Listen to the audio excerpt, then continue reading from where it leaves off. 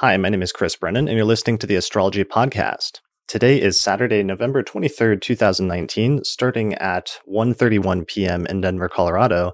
And this is going to be I'm not sure what episode number, but this is the 2020 forecast, where we're going to look at and give an overview of the year ahead for the astrology of next year. Joining me today is Austin Coppock and Kelly Surtees, who are here in the studio here in Denver. And thanks for joining me today, guys. Anytime. Thanks for having us. Yeah, our pleasure. Chronologically, we just recorded our forecast for December yesterday, which was a very light preview of what we're going to be doing today. But today we're going to give an overview going through quarter by quarter of the entirety of the next 12 months. Yes. So are you guys prepared for this? I have many notes. Are you prepared just in general, like mentally and spiritually for 2020? Getting there. That's going to be, I will be. 38 days to be fully ready. Yes, 38. You did some, is that how many days? Yeah. That was my quick guess. Yeah. Something it's like the that. 23rd. Yeah, that makes sense. November. Okay. I'm just impressed with your quickness. Looking to be ready by by New Year's. So what we're going to do is this is our plan and, best laid plans, but we're going to try to go for about 45 minutes per quarter.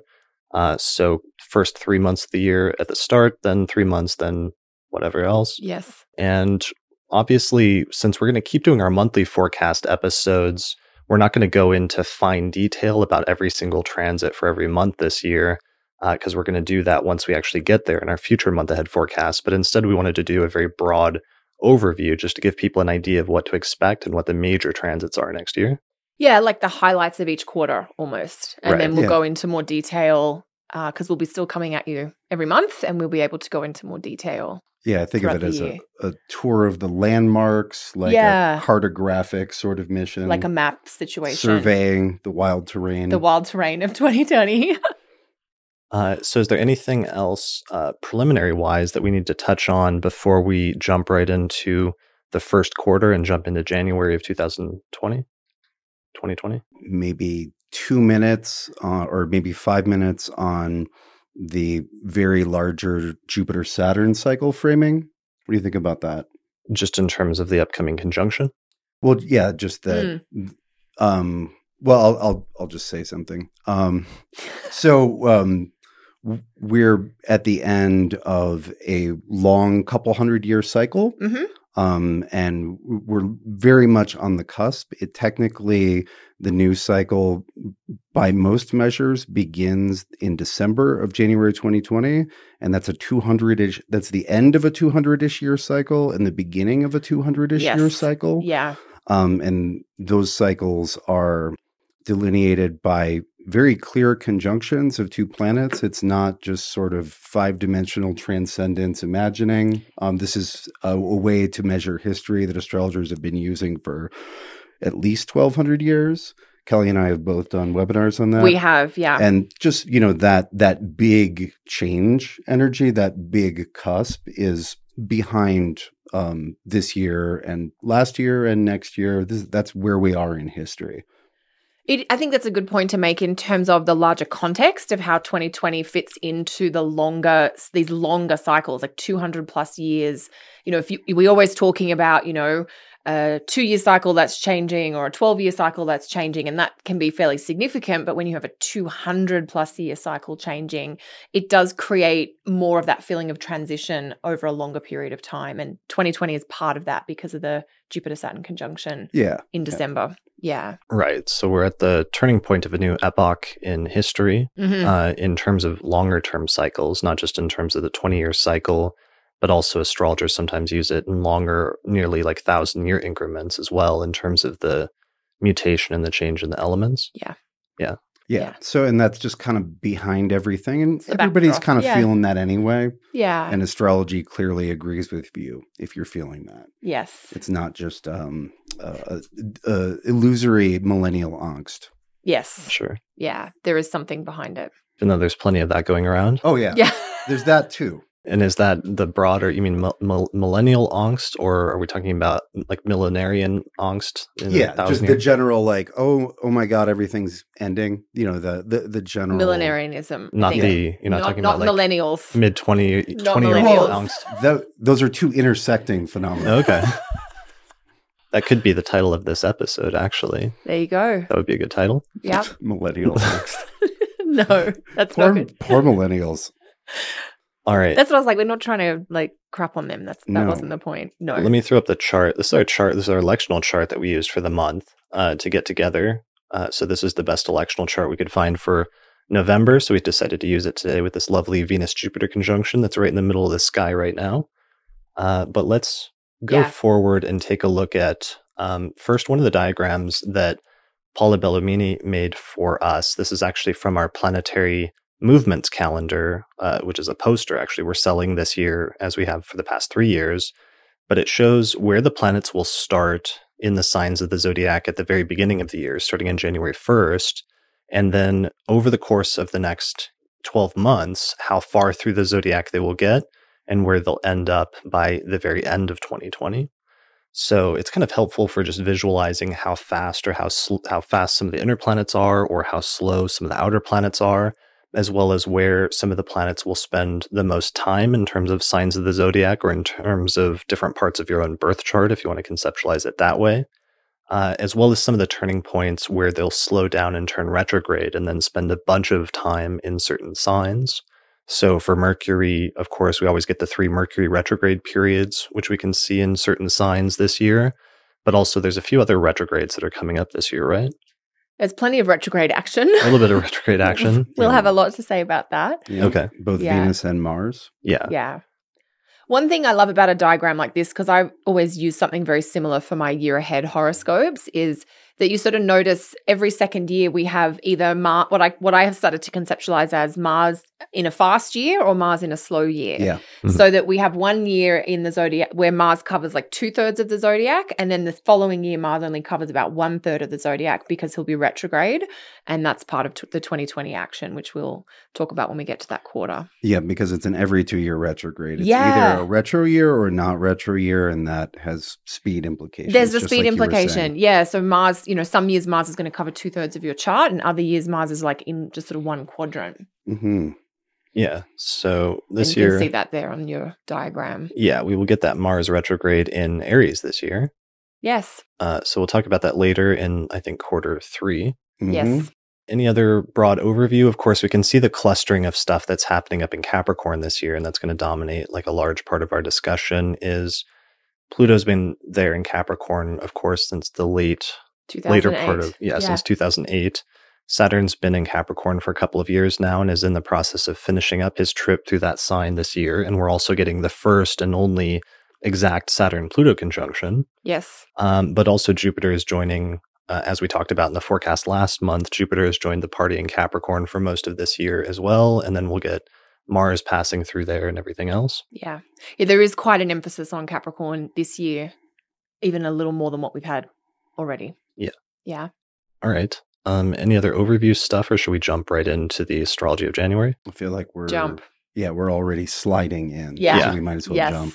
All right. Let's dive in then. Okay. Boldly. So here is the planetary alignments calendar. Again, one of other monthly calendars that we do each year that I'm going to release on the podcast website, so you can have it up on your wall. But this is the planetary alignments for January, which shows different dates when certain planets will move into different signs of the zodiac, dates for the 2 lunations, the new moon and the full moon, which are actually eclipses this month, as well as planetary conjunctions and planetary stations, either direct or retrograde. So, quarter 1 of the year, where do we start? Should we start with the eclipses, the Saturn-Pluto conjunction? I think we have to start with the Saturn-Pluto. I think we do. Yeah, that is the elephant in the room. Yes. Or what's a better analogy? That's a pretty good analogy. Yeah. The big rock everyone's trying to pretend isn't there. The Saturn-Pluto conjunction is heavy. Sure. It's heavy and it's big. And it's been building for a while. Like this is the exact conjunction. Yeah. But it looms. There is a looming quality to it. Let me Yeah. throw up the It makes chart, me, yeah. and I will animate and take us first to January I think it's 1. okay. So you can just see like where we start at the beginning of the year, and then I'll take it to the exact conjunction. So here's, let's say, January 1 in the just chart of the day, showing that huge pileup in Capricorn, of course, which we're coming off of, and we talked about a lot in the forecast episode last month. Yeah. And there was a lot of good discussion, I feel like we just did yesterday, about like Jupiter in Capricorn, a lot of the themes going on with that, with the Capricorn stellium and everything else. So people should definitely check that out because there's some carryover from that episode into some of the themes this year. Definitely. Let's see. So there's the Capricorn pileup and the exact Saturn-Pluto conjunction. What's the exact day of that again? Like January 11th, January 12th, just depending on where people are in the world. All right, there it is. So it's at 22 degrees of Capricorn. Yeah, with the Sun and Mercury kind of right there. Attending, yeah. Yeah, it's funny. There's so many planets in Capricorn that my chart style is like struggling with it, and it's extending like the 10th house over. Yeah, it's quite extreme. So yeah, 22 degrees of Capricorn, and you're right. So the Sun and Mercury meet up and conjoin each other just before that, but also then hit and conjoin Pluto and Saturn right around the same time. Mm-hmm. So there's this huge like concentration of both really far out, slow outer planets, as well as kind of quick inner planets, all around the same degrees, around 22 degrees of Capricorn, roughly around the same time. Yeah. Yeah. So we have that just basically the day and a half before. We have Mercury making a superior conjunction to the Sun, which means that Mercury is on the opposite side of the Sun from us. And if we follow that line further out, Mercury is in line with Saturn and Pluto. Mm. Right. So it's almost like, so it's not merely the exact conjunction between Saturn and Pluto, but the Sun and Mercury are focusing a lot of attention, intention, and thought on that, and it's probably deserves that much thinking. Yeah, in some ways, I kind of like that Mercury is involved here because it can add a level of articulation or thinking. It can help with trying to process or trying to express some of the material that is being stirred up. I don't know that it'll necessarily be elegant, and I don't know that it'll be like light, but it the idea of Mercury with the megaphone or just helping Mercury sort of helping give voice to things. Mm-hmm. It'll give it a megaphone for sure. Like that. I mean, I don't know that it needs help. It's pretty megaphony. Yeah. But well, I mean, but that's a good point that what's one of the traditional things that Mercury has always done is if you have a conjunction or some other configuration in a chart and then you throw Mercury in, it's usually interpreted as like exacerbating or like amplifying whatever it's touching at that time. Mm-hmm. So it's weird that it's hitting that Saturn-Pluto conjunction exactly as it's forming its only exact conjunction. Yeah. Yeah. Well, and on a positive level, that's that's a point of concentration for the intellect, for the thinking. Yes. And the Saturn-Pluto conjunction is a very large, heavy. It's a large puzzle worth solving. I think of, I don't know, a giant labyrinth. That's like a puzzle that needs solving. I like that. It requires attending to or the effort and the diligence to puzzle that out. It's worth thinking about. Yeah. And so we should maybe say something about what the Saturn-Pluto. What the essential qualities of the Saturn-Pluto conjunction is. I'll just say historically, Saturn conjoins Pluto at very heavy moments in history. Basically, leading up to and the outbreak of World War I, the division of the world into a lot of its current national boundaries just following World War II, and the last gasp of the Cold War in the early 80s, the beginning of the Reagan era, and that sort of last, oh my God, are we all going to nuke each other or not? And so that last one was in the early 80s was in Libra. And this is the first Saturn-Pluto conjunction since then. Yeah. And we're, I think, at an appropriately heavy and momentous seeming period of history. Yeah, I like the piece about what you were saying about the redrawing of boundaries. the redrawing of like power centers or power alliances, if you like. That seems like a relevant thread. Yeah, and so from a little individual human perspective, yes, there's the macro and the micro, which I take. Yes. There's a lot of like, okay, so if the game board is shifting, yeah,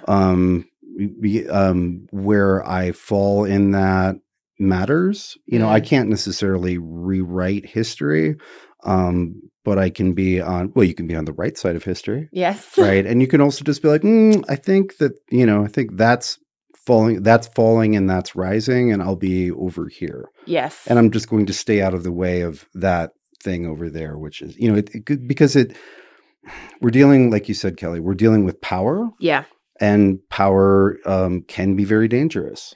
I always think of power as like a raw force, that it's how it's used or the intention that is put behind the power that can make it productive and useful or destructive, basically. Yeah. And I think some of it is, I agree completely. I would also add that there's blind power is dangerous. Absolutely. Like an earthquake is powerful, and an earthquake probably doesn't hate you. No. Right? It's not personal. But if you're in its zone, that's an issue for you. Yes.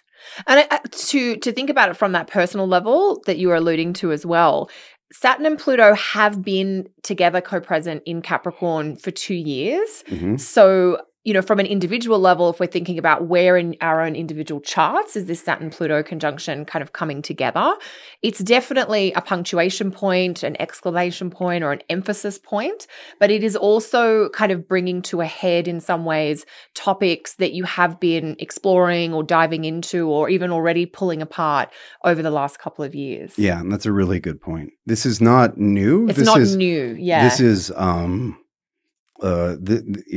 this is a magnifying lens on a dynamic that we've been living with. Right. Yeah. When did Saturn first ingress again? It was in December December 2017. Mm-hmm. Okay. Yeah. So it's since like 2 years. Yeah, since December of 2017, and even some of the longer term themes, maybe we might even trace back to the Pluto ingress, which I think was January 2008, off the top of my head, but don't quote me. Sounds about right. Yeah, that's really, if that's not right, that's really close. The only reason I remember is there was a big conference in Australia at that time, and I'm pretty sure the timing was close to that. So it's like in terms of some of the mundane world events that this has been building up to, some of the groundwork for that was probably laid way back then when Pluto first ingressed into Capricorn, and then especially when Saturn went in, a couple of years ago now in December of 2017. Absolutely. Because, Saturn is, I always think about, Saturn's role in the cosmos. He's the last of the visible planets. So there's something about how what he does triggers things that need to be then really made manifest or, restructured in the here and now. Mm-hmm. And that tour of Saturn through Capricorn is like all this Pluto and Capricorn stuff that's been going on. How are we really going to concretize or clarify the influence of that at the larger picture kind of level? Right. Yeah. Yeah. So it's, the emphasis, with Mercury and the Sun there, I think is really poignant as well. Yeah. And so it's, worth paying special attention to on January 12th at 1:50 at night. But this is something that's been around, yes, and it'll be strongly emphasized off and on throughout the year. Yeah. So I think, like for me, I know it's important that we all note exactly that it's happening in January, but it's not as though that energy is only relevant for us in January of 2020. Yeah, it's not resolved and disappeared. No, and it didn't on the next day. Exactly. Yeah, but it is a sense of that peak point within that longer journey of Saturn through Capricorn. Yeah, a pivotal sort of turning point. Yeah. That we then still hear some of the echoes of throughout the rest of the year. Absolutely. As Saturn continues its journey through Capricorn this year, and that for most of 2020 with a brief sort of exit into Aquarius for a little bit before it comes back into Capricorn, and then Pluto will be making its way through the rest of Capricorn for another 4 or 5 years. Mm-hmm. Yeah, still a few more years. Yeah. Okay. All right. So that's obviously that's the dominant theme of January is the Saturn-Pluto conjunction. It's kind of emphasized by another piece, and I know we don't want to move on completely from Saturn-Pluto, But it's not just Saturn-Pluto that's happening there, but we also have eclipses taking place at the same time, which sort of complicates things and emphasizes some of that cardinal axis. Yeah. Oh, yeah, that's absolutely a piece of it. Yes. Just 2 days before, we have a lunar eclipse, I believe a partial lunar eclipse in Cancer at 20 degrees-ish. Yeah. Which is only 2 degrees away from a perfect opposition to Saturn and Pluto. So that eclipse, has the Saturn-Pluto conjunction very As much. part of it. Yeah. Yeah. It's what it will be gazing at with its reddened eye. Here it is. So it's at 19 degrees of Cancer. Looks like it's the lunar eclipse. Okay. Yep. Let's So double check here. 19 degrees of Cancer, and that's opposing Yeah, I've got 20. the sun. You've got 20? Yeah. What am I missing? Oh, you're maybe right. some It minutes? does. Yeah, it's the minutes. I mean, you'll be in the ballpark if you have 19 or 20. Yeah, you won't miss it. Wow. Okay. Yeah. So it's so that means the Mercury conjunction is simultaneous pretty much with the sun. Yeah. Yeah. January is very good about introducing some of the themes of 2020. Yes. Yeah. It makes it very difficult. The sizzle reel is very impactful. Yeah. There it is. So, And then, the Cancer eclipse, hugely significant, but it also echoing threads of eclipses that have been bouncing around through 2019. yeah, it's like well. this has been happening all year. We had some Cancer Capricorn eclipses last in June and July. Mm-hmm. And then at the very beginning of the year, we also had a set of Cancer Capricorn eclipses. Mm-hmm. So these are some themes, and especially in people's birth charts or natal charts, these are themes that have been activated in those two pairs of houses where it's bouncing back and forth between one house and its opposite for the past year and a half now. Yeah. And so there are a lot of things we can say about this. And, one of them is just that, like we said in yesterday's episode, which you probably won't view these back to back like we recorded them, Right. but it's fresh in my mind. Yes. One thing we can say that I think every astrologer will say with absolute certainty is eclipses are triggers for significant experiences and events. Mm-hmm. And in particular, with this being in Cancer and looking right at the Saturn-Pluto, I think one thing to think about here is that as you're looking at big, heavy, historical, powerful things, that's the Capricorn part, the Saturn-Pluto part. The Cancer part is, taking care of you and yours. There's a nourishment component. When the going gets tough, the tough double down on self-care. Yes. The tough or the smart kind of realize that the self-care becomes more important. Yeah. And there'll be chart-specific things. But in general, it's a moon in Capricorn, or excuse me, it's a moon in Cancer. Yeah. Which is the snuggliest of That's of true. signs. Yes. It is. There was a snuggle off and Pisces lost. It was a close second. But Yes. Pisces lost the snuggle off. to Cancer, I find that very hard to believe. I would would like to see some Cancer moon and Pisces moon in a room and see who's really the best at cuddling. I'd like to see it, like some data graphs of how that came out. But I love that we just had a conversation about like the cuddle off because it is a contrast to the Capricorn energy that's going on. Yeah, I think we all agree that the Saturn-Pluto conjunction in Capricorn is not snuggly? Correct. Right. It's the anti-cuddle aspect. It's so dry. Saturn in Capricorn doesn't like the pure energy of that is like distant or detached or hands off. Yes. Yeah. Yeah. So part of that axis and the opposition between the two rulers of that axis are like Saturn and the moon, and the notion of like the gathering and inclusiveness of the moon as the ruler of Cancer versus Saturn as the opposite, which is more of sort of a theme of discretion, but also rejecting and excluding things, which sometimes can be positive and necessary. Like when you have to remove things from like your diet or like remove things that have become unnecessary from your life. But other times that factor can go too far, and you can start, especially largely or like societally, can start excluding things unnecessarily, or excluding like groups or other things unnecessarily. And it can become isolating, or there can be this feeling of barriers. Yeah, isolationism. Yeah. That's a good, actually, theme if we're talking about this in a mundane sense, with the Capricorn Cancer axis is different themes of like security and what it takes to create a greater sense of security versus like sense of like isolationism as something that goes along with that. Yeah. Yeah. Yeah. They're opposite sides of that. And the Saturn-Pluto conjunction historically has been very pro-barrier and pro-wall. Very pro-wall. A wall being the physical embodiment, or the archetypal physical structure which creates separation. Yeah. Which, again, we're glad we have walls between us and outside because it's cold. Yes. But one can get a little crazy with walls. Yeah. Yeah. And the last major transit of Saturn through Capricorn 30 years ago, there was a famous sort of destruction of a wall. Yeah. Yeah. The wall came down, the Berlin Wall. Yeah. Yeah. Yeah. And we can thank Uranus and Neptune. I was going to say there was a different tone to that Saturn in Capricorn.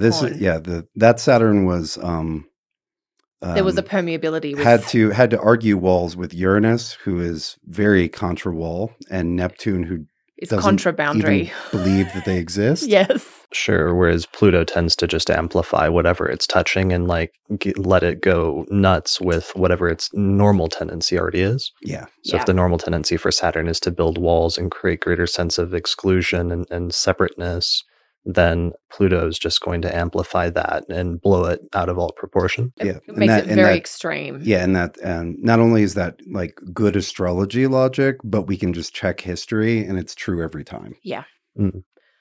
Yeah. So that's the start of the quarter. Yeah. And one thing is that what we were already sort of going in this direction and saying this, but because we're starting to move very quickly this year, we're going to move out of eclipses on the Cancer Capricorn axis.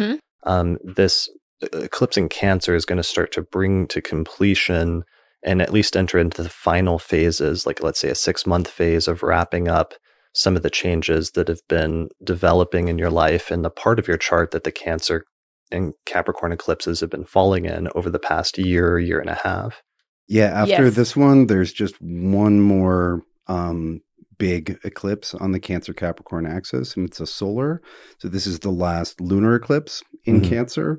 And there is one more lunar eclipse on the Cancer Capricorn axis, but it's so weak. It's a very minor, very partial. weak. Yeah. But yeah, we're coming to the end of that arc, of that Cancer Capricorn arc.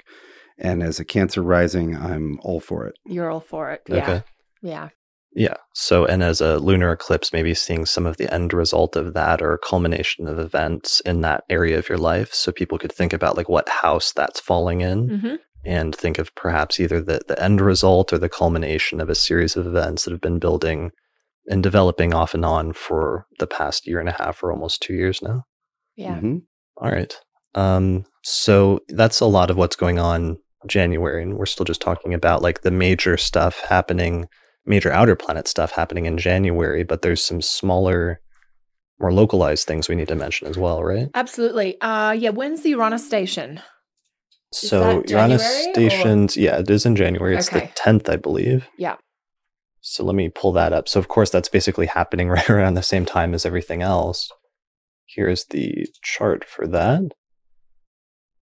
Which is at 2 Taurus, and this is like the 5th time Uranus has been back at 2 Taurus, but it is the start of the last part of Uranus at 2 Taurus. Yeah, so it's not going to get any further back in that fixed sign.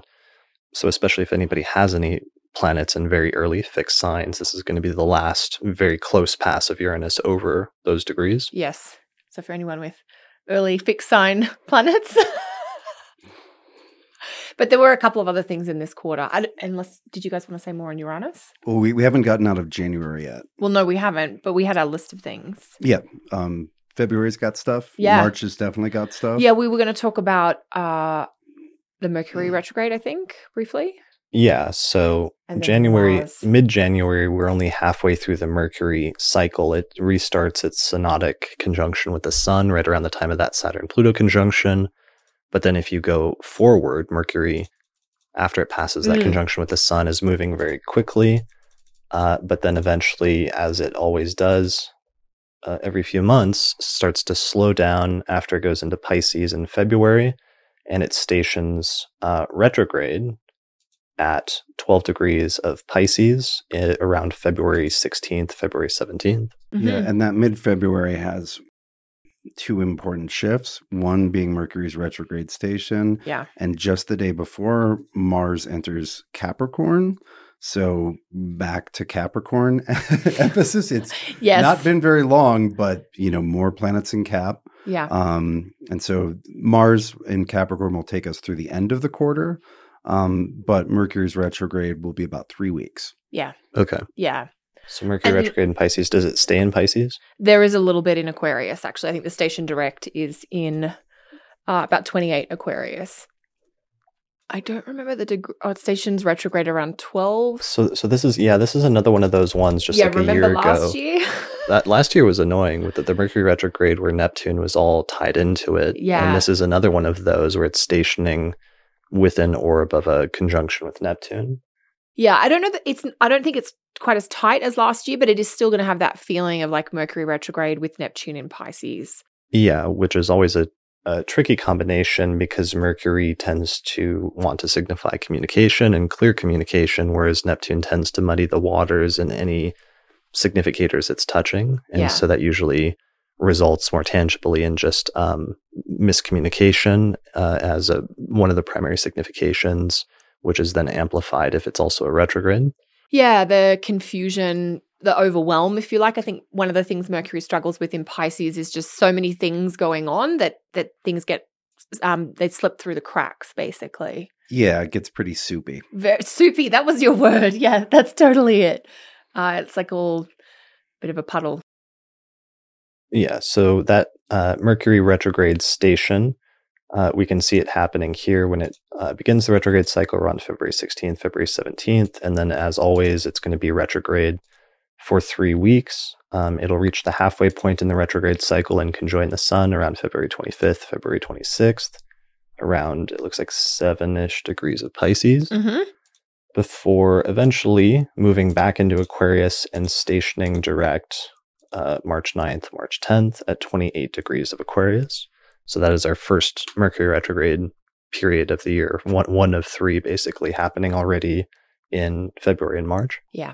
Yeah. So it is a feature of this quarter for sure. Okay.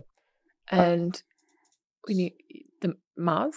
Yes. Yeah. So the other thing we wrote down that we wanted to touch on is most of the early part of the year, we have Mars just like going through Sagittarius and not doing much that's hugely notable. But then eventually in about mid-February, Mars departs from Sagittarius and it moves into Capricorn and ingresses into Capricorn, where we have all of that other outer planet action going on this year. So suddenly we get a pileup of the 3 traditional outermost visible planets, Mars, Jupiter, and Saturn, thrown into the mix with the South Node already being there, as well as Pluto still being there, of course, at 23 degrees of Capricorn. So that ingress of Mars into Capricorn is the starting point of a build-up phase of Mars then building up to exact conjunctions with all of those other planets as it moves through Capricorn over the course of the next month or 2. Yeah. And so, there's a lot there, right? Huge. There are several different conjunctions to think about. Because it's Capricorn, because Saturn rules Capricorn, it's safe-ish to always go back to Saturn as a way of thinking about what's happening in Capricorn. The first part of Mars in Cap, it will conjoin the South Node.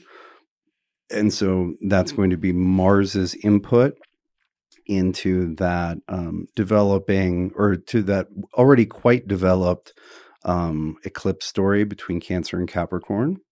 Yeah. And Mars adds fire, right? And separation and action. Yeah. Just divisiveness. Yeah. And separating oneself from people can sometimes be a good thing. Can also be getting rid of things that you've been clinging on to, that you don't need anymore. Yeah, I think there can be a bit of like, I've outgrown this, or this is no longer serving its purpose. Like, when we say the divisiveness or the cutting away, sometimes people sort of think, oh, but what if I want to keep it? But I think sometimes the point of a combination like this is to bring you to a place where you realize that it's good for you to not have that anymore.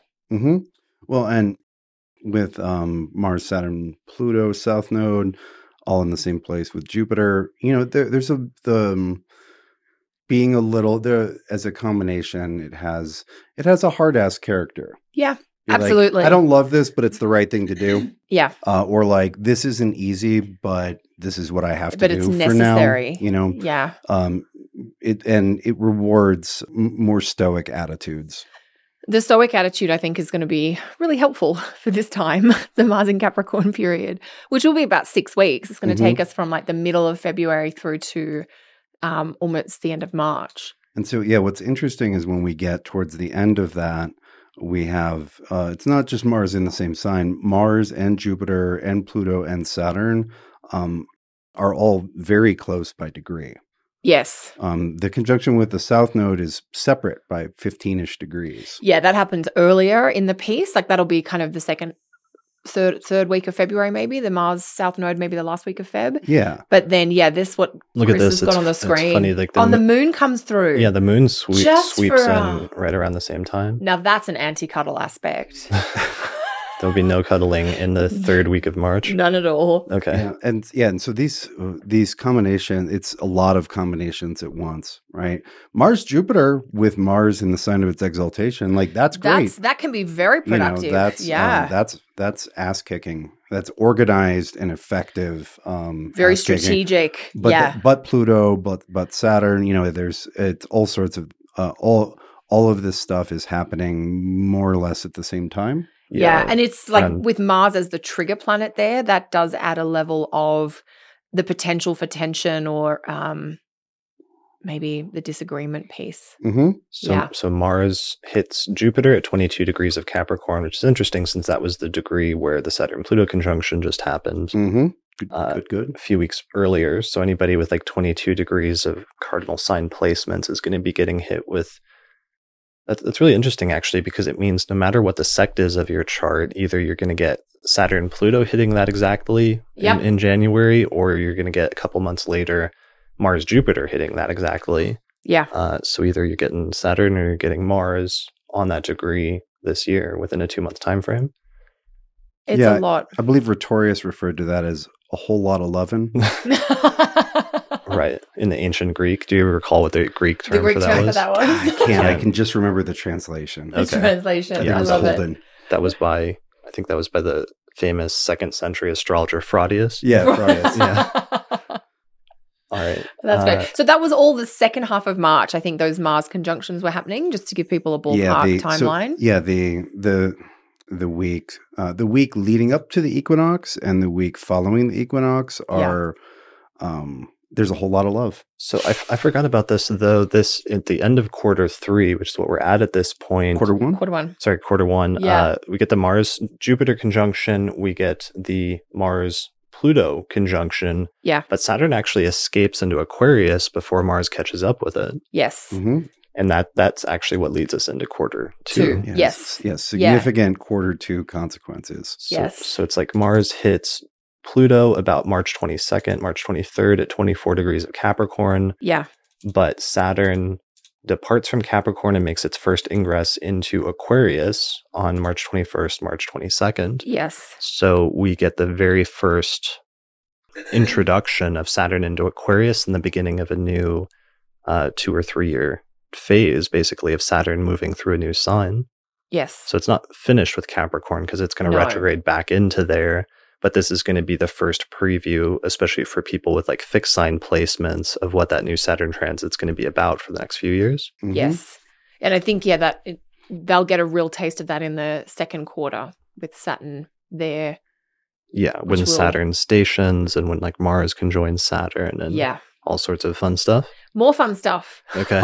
And just to speak a little bit more about Mars hitting, it's also we're coming up in a Jupiter-Pluto conjunction. Yes. But just that big pileup in the third decan of Capricorn. The anchor there, the thing that is most long lasting and impactful is the Saturn-Pluto, right? So it thinking of Jupiter relating to that, trying to turn that to one's advantage, trying to think about what opportunities are present in a situation that might be scary, but there are still opportunities there. What can be done to improve it? And then we also have Mars. What are the more immediate actions that are required or would be strategically useful to take during that time? And so it comes back to the big power dynamics that Saturn and Pluto are planning. Yeah. Overseeing would be a better term. Overseeing. And what's interesting is the third decan of Capricorn, it has images of power. Like one of the traditional images is like a guy with a big bag of money sitting behind the big desk. Right. Right. Oh, wow. Interesting. And like so, The Godfather or The Sopranos or right. something. It's that guy with a bunch of money behind the desk. Behind the desk. So I abbreviate it as just the throne. Right. I think that works as a quick symbol. But the image is the dude behind the desk with a bunch of power. Wow. That's really interesting symbolism, given that so many astrologers associated with like the financial collapse and the recession that happened in 2008 with Pluto ingressing into Capricorn. But now us having at the very end of Pluto's transit through that sign, or in the last decan of it, the last third of it. Yeah. Now we have these intense conjunctions taking place before we finish up that transit through that sign. Yeah, and I believe that the United States was born with its Pluto in the third decan of Sag, or Scorpio, or Capricorn. Capricorn, right? Got to learn my signs. Yeah, yeah. So the United States is having a Pluto return. Yeah, and so in terms of individual charts that this year connects with more, this year connects a lot with the U.S. chart. Right. Sure. Yeah. And we can introduce this and go into it more because it becomes more relevant in quarter two with the ingress of Saturn into Aquarius. But we kind of skipped over a whole eclipse that's happening in January, which is the solar eclipse in Aquarius, which is like the first of, even though the Cancer one is perhaps more notable in that it's tied in with and happens almost simultaneous to. I don't know. I don't believe that there's a solar eclipse in Aquarius. Isn't it the one that's like just outside of, what's the other eclipse? No, it's in December. It's in Cap. Yeah. Right. We have the Capricorn. I think it's just a regular new moon. How close is it to the nodes? Over 30 degrees. 34 degrees apart. Okay. Yeah. So we're just talking about like a normal new moon. So Yes. We get to return to, normal I know light. Got it. Just like so excited about eclipses. Yeah. Yeah. I got a little bit too excited. That's okay. That happens. It's the Saturn going into Aquarius, which is such a big shift. Totally. Yeah, which is right around the equinox. Yes. All right. Does that take us into quarter two then? Or are there any things that we need to touch on that we skipped over about quarter one before we move forward? I think we covered our highlights list. Yeah. Yeah. I think if we go into a finer level of detail, we will obscure the big landmarks. Right, which are the Cancer lunar eclipse in January, the Saturn-Pluto conjunction. Yep. The Uranus is stationing direct, which is around the same time, which is kind of tied in with that whole cluster of stuff. Yes. The Mars and Capricorn co-presence. Yes. Once it starts transiting through that sign. And then finally the Mercury retrograde in Pisces. Yep. Mm-hmm. Yeah. Yep. And by the very end of the quarter, we get Saturn's ingress. Yes, which we are going to talk because it's more fully in quarter two. But, but just so people know that planet changes signs at the end of March. Mm-hmm. Yeah. So then before we move on to quarter two, we need to talk about the electional chart for January. And our in-house electional astrologer, I think Lisa Scheim, was going to join us really quick for that. She is going to have we're going to have a quick Austin was going to get a coffee or something. Here. Yeah, I'm going to just go change clothes. Okay. There'll be a new skin figure. Yes, coming in, a new hairdo and outfit and everything. Let me throw up the chart. So, you've got the electional chart you're going to put up? Yeah. So we had some tricky. We always in our monthly forecast episodes try to pick out one auspicious electional chart that people can Yes. use for starting different types of ventures and undertakings using the principles of electional astrology. My, how you've changed. And so we do a whole separate podcast on this where we give 4 to 5 electional charts each month, but we try to give one in the forecast episode. And so we need to highlight one electional chart for January. So there's Lisa. Hey, how's it going, Lisa? Hey, good. How are you? Good. We're having a good time so far, just talking about Saturn-Pluto conjunctions. And Yeah. We've called it the anti-cuddle aspect. I love that. Yeah, I've been And listening from the other room. Yes, yeah. And actually, I'll say, I do have a point as to why I think Moon in Pisces would win the cuddle competition. Okay. A technical point. Well, the Moon in Cancer has a protective quality. So it might be a little bit like, will we cuddle everyone? Whereas the Moon in Pisces is ruled by Jupiter, for sure, cuddling everyone. Mm-hmm. So that's my technical reason. Yeah. Standing up for Team Pisces. I like that. We'll have to run a poll. We'll see. Absolutely. We'll put that. People can put a comment in the video below and tell us. Well, in Austin Team Pisces or Team Cancer. Austin is the Cancer rising and you are the Pisces rising? Yeah, Right. so I Okay, need to talk with him about it. I see what's going on here. Right. All right. So talk us through what is the highlighted electional chart that you wanted to highlight for January, Lisa? So this is going to be January 5th around 12:50 p.m. Okay. And it's going to be a Taurus rising chart. January, not unexpectedly, I think, from anyone listening to the astro weather so far, was particularly challenging for finding good electional charts. Mhm. So, but this is a nice, solid, basic one, I would say. So this is going to be a Taurus rising chart with Venus ruling the ascendant placed in the fixed sign of Aquarius in the 10th house. So in the career house, and then the moon is in Taurus as well in the first house. And depending on your location, it's going to be either here, for instance, it's applying by trine to the sun in Capricorn in the 9th house, and then applying after that to a square with Venus, but with reception because Venus is ruling the moon. And so it softens and improves that applying square. Mhm. Yeah. So this one is, just kind of a basic solid election and much better than most of the month. So it has all those planets piled up in Capricorn in the 9th house. So even though the ascendant ruler is in the 10th house, so it's a good career-oriented election, there is a lot of focus on kind of solidity, slow building, and power with regard to 9th house topics. So either higher education or things involving foreign places, international topics. Right. So this is it's a 9th and a 10th house election. Exactly. Yeah. And it's kind of also the only decent Venus election in the month, even though it's not like, speaking of cuddles, it's not the cuddliest. We'll just continue that theme. It's not the cuddliest Venus. It's Venus in the air sign of Aquarius.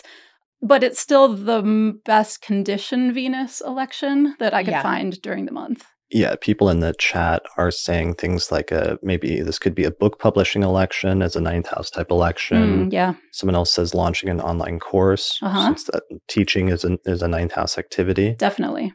There's a lot of good things you could use this for in terms of 9th house activities. What are other 9th house significations or themes? I mean, it makes me think of like international business opportunities. International Sure. business. Yeah. 9th house is the place of foreign travel and interaction with foreigners. Yeah. So anything having to do with that. It's also the house that has to do with philosophical or sometimes religious matters. So things like studying the wisdom traditions. Sure. Yeah. Or even like taking a course or starting a long-term course of study of some sort. Something with a bit of effort behind it. Yeah, it's similar to the December ones in that, there's just this huge Capricorn Saturn buildup. So it's going to be the slow and steady election. It's not going to be like an immediate payoff election, but it's pretty solid, especially with the fixed signs focus, because not just the Capricorn buildup there with Saturn in Capricorn, but, the ascendant and the ascendant ruler are both in fixed signs as well, and the moon. So it's like, it's a good long-term election for something that you want to last, but that may take a while to get there. That you want maybe some sustained effort for, that you want to stick with rather than just get bored with. Yeah, exactly. Yeah, staying power. And it's also not just 9th house focused, but very 10th house focused in terms of business, career, reputation. social standing and things like that. Definitely, with the ascendant ruler there. So any of those ninth house topics that you can tie into your personal career trajectory would be perfect to use this for. The main topic I wouldn't use it for would be anything that involves your resources combining with someone else's, since Mars is in the 8th house in a day chart of shared finances. Yeah. Sure. You could have some conflict around that with Mars there. So it could be problematic with like a business partnership in terms of financial matters, or what are some of their 8th house topics that are sometimes relevant for elections? Taxes, loans, debts, mortgages, all of those type of things. All the Things borrowing involving of money. Yeah, borrowing money, anything involving banks, stuff like that. Yeah. Got it. Okay. Don't do your will then either. No. Oh, yeah. That's an 8th house topic. A will, that's funny. Yeah. Which that is would be also 9th housey Oh, that's true. with the legal side of it. Right. Yeah. But the 8th house will. Will would mortality. be 8th house. Yeah. that would be pretty straightforward, like Mars in the 8th house, like signification contesting of a will. Yeah, exactly. Yeah. Yeah. So don't do the will then. This is actually also a really nice solid election in terms of the featured one, because it will work for most, if not all, locations. Sometimes you have to adjust it a lot. This one you probably only have to adjust, if anything, like an hour forward or an hour back, depending on your location. But it should all be the same day. And in fact, in a couple locations, like around Beijing, Sydney, Australia, the moon will actually still be applying to a trine with Jupiter at that time, which is even better. So if that's actually earlier. if that's actually true in your location, you should leave it there. Okay. Yeah, because that's even better.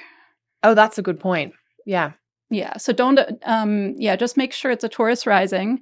In your location. Yeah. So cast a chart for your city for January 5th. Right. And then adjust the time. You can start with about 12:50, but adjust it so that Taurus is rising. Exactly. And then if the moon isn't directly applying to Venus, but is earlier in the sign, as long as it's not applying to a conjunction with Uranus, you would want to avoid that. And so do it later or try the next day if that's the case. But most places I spot checked, it was either applying by trine to the sun, already applying by square to Venus, or in a couple of those locations I just mentioned, still applying to the trine with Jupiter, which is the best.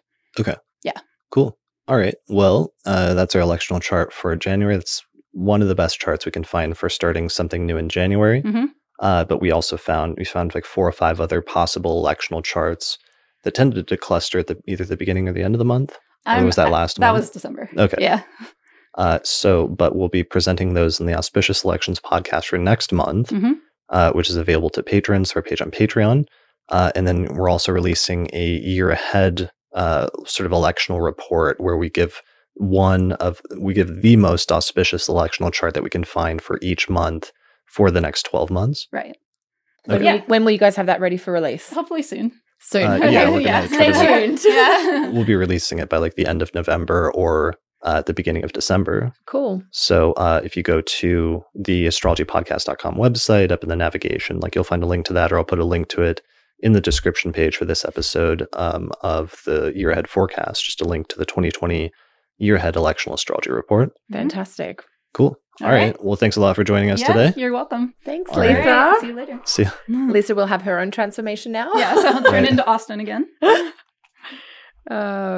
So here is the chart again for the year. just the movements, and we can see like Mercury starts off in Sagittarius, but you can see that little retrograde period that it has in Pisces and Aquarius. Yeah, it's so handy to do these visual wheels because there is something to be said for just like looking at the emphasis and it just putting the data into your brain in a different way. Right. Yeah. Yeah. And that just, I've done something very similar with my markers. So, yeah. Yeah. So, and that's why I put it on a poster, because I like having it on my wall so I can refer you can just to quickly it. See. Yeah. Like glance I at would it. basically do that with a pen for annual consultations. Mm-hmm. Yeah. Still do it. I would also do it in PC Paint. Oh. On my chart files. Oh. And like Microsoft Paint, is that what you're talking about? Yeah, like Oh, whatever, okay, on the whatever computer. like crappy Okay. 20-year-old Right. graphics program that comes with every Windows machine. is. Okay. Yeah. I'm like, wow, I don't even know about this. Yeah. This is, that's clever. High level stuff. High level, very high level. All right, guys, let's ready get for into quarter two? quarter Mhm. two. Yeah. So we're going to transition into the second quarter, which is April, May, and June of 2020. So We've already actually started to go into that basically in terms of talking about some of the ingresses that take place like right at the end of Q1 and very beginning of Q2. And that's where we start with that, right? Yeah. And so the biggest ingress by far is Saturn's ingress into Aquarius. Okay. Hugely important. And I know we're not done with Saturn in Capricorn, but I am very much looking forward to just a change in the quality for a few months of his energy. Yeah. I'm pretty tired of Saturn in Capricorn. Yeah, I know we still have to deal with the Saturn in Capricorn second half of the year stuff, but I am looking forward to the feel of Saturn in Aquarius. And so I think you're both speaking as people that did not have Aquarius rising. That's true. I mean, we both actually have a personal planet in Aquarius. So okay. That's something. Yeah, there's something to be said for fresh hells rather than stale ones. Ones. Yeah. And also Aquarius, we don't have the co-presence with all the other, palaver that we've been dealing with. Yeah, Pluto. It'll just be nice to have that go down a notch. And that's basically this whole quarter, I think. Oh, yeah. Yeah. And so one thing that's really interesting about Saturn's movement from Capricorn to Aquarius is that those are the only two consecutive signs which are ruled by the same planet. Yes. So Saturn is still in a sign that it rules in Aquarius, but it's the other one. The other one. It is Saturn ruling air. It's the less heavy one. If we have Saturn planning, right, and doing structure as always, with Capricorn, there's more of a focus on the past. Yeah. And there's more of a focus of architecting the future possibilities with Aquarius, which sounds very positive and can be, but, it means managing, looking at what the probabilities are and then trying to architect a way to get to the future you want, right? Yes. Steering, affecting that compromise, that vital compromise between dystopia and utopia. Yes. And it's still Saturn work. It is still Saturn work, but there's a qualitative kind of tonal change, if you like. Yeah, so we're talking about moving from the what's traditionally called like the feminine, or is it the night sign? Yeah, or the feminine or nocturnal sign that is ruled by Saturn to the masculine or diurnal sign that's ruled by Saturn. Yeah. So while it's still Saturn ruled, there's more of a, how would you guys frame it, or what terms? Because it's a little tricky because we've gone over this like a bunch of times in previous episodes in terms of how to qualify. Yeah, well, there's a temperature change and there's a pace change that happens between Capricorn and Aquarius. We go from the cold earth into the hot air. So there's a warming up, if you like, which I know it sounds a bit weird. You don't think air signs like the hot quality? I don't think. I don't think Saturn in Aquarius will be experienced as a warm breeze. I'm not trying to say a warm breeze. I would say like stony cold earth to biting wind. Okay, biting wind. Okay, I might not have. I don't disagree with you about air signs generally. I mean, and I think that's relative. Like, this is definitely not a warm breeze, but there is a more active. It's not as freezing cold, and there is more of an active component for sure. Yeah, sure, absolutely more active. Yeah. With Saturn and Capricorn, there's a lot of dealing with situations, and that's true of the yin/feminine/night signs. There's a being able to enjoy. They're more. How should we say? Yeah, they're less active. It's more like, how do you like where you ended up? Yes. Right. It's like reflecting on where you are. Right. Whereas the fire and air signs are, air chooses it. Air can travel very easily. Yeah. Right. Whereas Earth does not travel very well. No. And that's what I guess the pace change there. The masculine signs do tend to have a little bit of a faster pace. And again, not saying that Saturn becomes massively quick, but quicker. But quicker relative. That's the whole thing. There is, when I do progressions with clients, I always love this progression because there is a little bit more movement from Capricorn into Aquarius, a little bit more of that outward focus, if you like, and the articulation, let's think about it, or as you say, architect the future rather than just ruminate on the past. Mm-hmm. And that active quality will be exacerbated by Saturn's, two things. One in the short term, which is Mars ingressing into Aquarius shortly after Saturn. Yeah. And then the other, which is a much longer term thing, is that Saturn's movement into Aquarius puts it in a sign-based square with Uranus and Taurus. And that doesn't quite get exact this year, but it will be a very big theme in 2021. Yes. Yeah. And Uranus is, if not inspiring of movement, often very quickly. Yes. Very inspiring of movement. But you have mentioned the other significant event that's really kicking it off this quarter, which is the Mars ingress into Aquarius. I think that technically happened on March 30th, but we will have Mars conjunct Saturn as soon as that happens. So that's a signature for this quarter. Yeah. So Saturn goes in March 21st. Yeah. And then Mars around the 30th, I think. And then Mars right there on the 30th. Yeah. 31st. Yeah, I guess depending on where you are. It's moving. Yeah. Okay. And then it can join Saturn immediately at 0 degrees of Aquarius. So that's like a weird start to Saturn's journey through Aquarius. It's not just like Saturn in Aquarius that we're experiencing, but it's a Mars-Saturn conjunction, which is such a contrast and an opposition of extremely opposing qualities right at the very start in Aquarius. Like I remember some of the past Mars-Saturn conjunctions that we've had over the past few years that we've been doing the forecast episodes, like Mars-Saturn in Scorpio. And Sag and Cap. Sag. That Sag one was a big one. That was a doozy. And then with the most recent one, which was the Mars Saturn in Capricorn. Yeah. And so what's interesting is that even though there's a bunch of other stuff in Capricorn, we had Mars and Saturn in the same sign from mid-February until the end of March. Yes. And because Saturn and Mars's ingresses are pretty close together, we keep having Mars and Saturn in the same sign for basically until mid-May. Yeah. Right. So it's almost like two 6-week chunks of Mars Saturn co-present. A lot of Mars Saturn. Yeah. One of my favorite images of Mars Saturn is like Mars is like pressing the gas in the car all the way to the floor, like flooring it, while also Saturn is like hitting the brakes at the same time, or while like having the emergency brake on. Yeah. And sometimes in life or in the part of the chart where that falls, having those dueling qualities of wanting to move forward rapidly, but also sometimes being stopped from moving forward, or having a barrier that you have to decide whether to attempt to just push through and like get removed from your way as an obstacle, or if it's something that actually stops you so that you can't proceed further. Mm-hmm. Yeah. And so one very common Mars Saturn experience is frustration. Yeah. I was like, that's the word right. for Mars Frustration. Saturn. Yeah. The one thing they can agree on is removing or destroying something. Yeah. Which can be barriers, obstacles.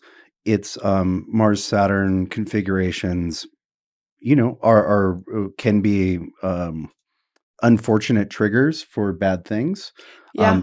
Remember, there's a Mars Saturn conjunction about every 2 years. Yeah. Mm-hmm. And they're in the same sign for a bare minimum of 6 weeks every 2 years. Mm-hmm. So it's not like, it's important to note that, yes, that's the kind of configuration that can signal, misfortune, but it's not every time. Yeah. You don't need to be like, oh my God, it's going to get me. Yeah.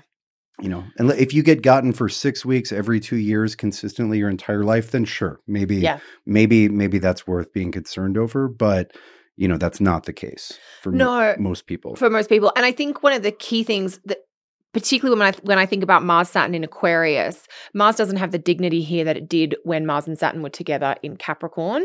So Mars does have to bow down a little bit more to Saturn here. Mm-hmm. And so whatever your Aquarius part of your chart is, there's that enthusiasm and energy of Mars wanting to get things started, but having to be strategic about it, or having to think about long-term sort of plans or consequences that you may have to move more slowly than you would like. Right. But it is a time for, I always think of it's a little bit of the slicing and dicing. If you want to go forward, you can't do everything. What's the prioritization, the choosing, which is something Saturn always asks us to do. And we don't like that. That's why we struggle with Saturn sometimes, is you can't have it all and you can't have it all at once. You got to make a choice. And I think there'll be, because it's an air sign, I think there's a little bit of just an overthinking or just a bit of that mental angst that could go with this that we should just all be aware of. It's very common of Mars in an air sign to trigger that, and to have Saturn here at the same time, I think we'll definitely see some of that. Yeah, because air signs tend to have more to do with communications and groups, but also like intellectual type activities. Yeah, the thinking mind. Kelly, I really like that that point about the dignity change. Mars stays in, or excuse me, Saturn Saturn moves from one sign that it owns to another sign that it owns. Just gone from Mars moves from its exaltation to basically homeless. Nada, budkus. And so if there's disagreement between the gas pedal and the brake, in Capricorn, there's a real disagreement. There's also a real possibility of them working together because they're both so strong there. Yeah. Whereas in Aquarius, Saturn is in a vastly superior position. Yes. And so the brake will naturally win and is probably the right move. Yes. Yeah, I think I would totally agree with that. Yeah. So one of the things about that conjunction, though, that I like that you brought up at the beginning, Austin, that we almost can't remove from it is just how early Uranus still is in Taurus. Yeah.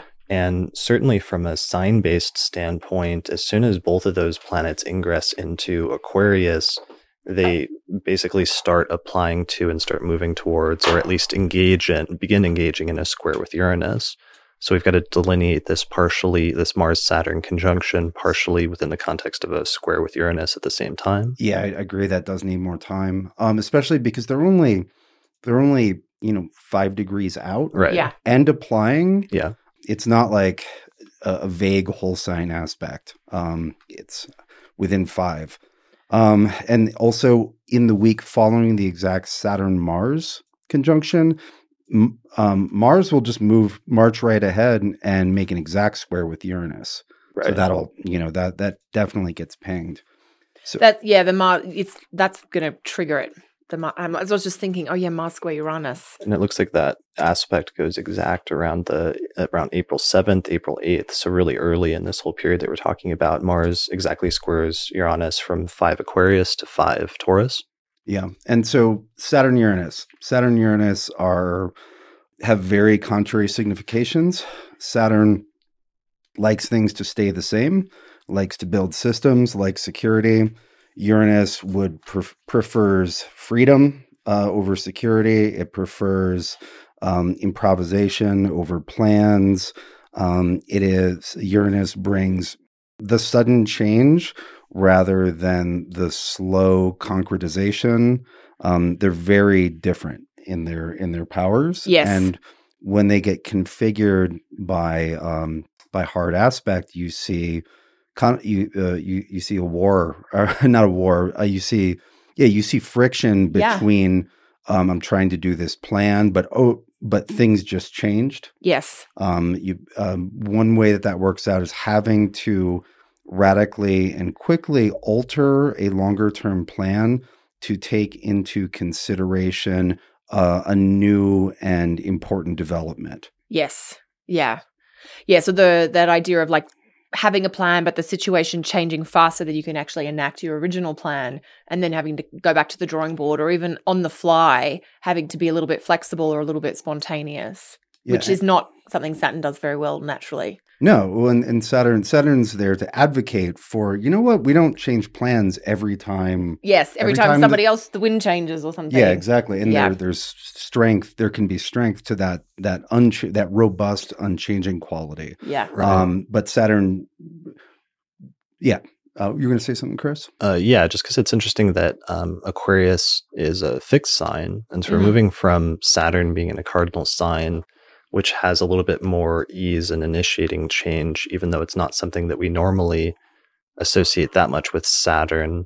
The initiation of change in Aquarius, moving into a fixed sign, that's much harder. And as an air sign, there can sometimes be, one of the funny things about Aquarius that isn't often emphasized enough is there can be more of a fixity intellectually, and like adopting intellectual positions and being very strong, because sometimes in like modern texts, because of the association that some modern astrologers have with Uranus there, and the ideas of like change and eccentricity and things like that, they don't emphasize properly the more traditional components, where there can be that intellectual eccentricity that's partially coming from a position of like ideological fixity. Yeah, absolutely.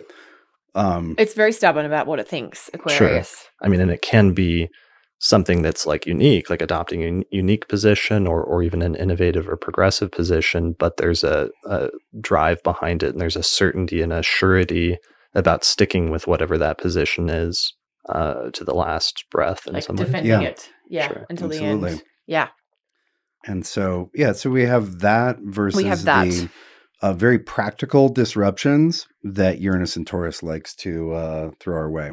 Yes. Right. And that is, that's really emphasized during that first week and a half, where we have Saturn Mars square it, and then Mars square it exactly.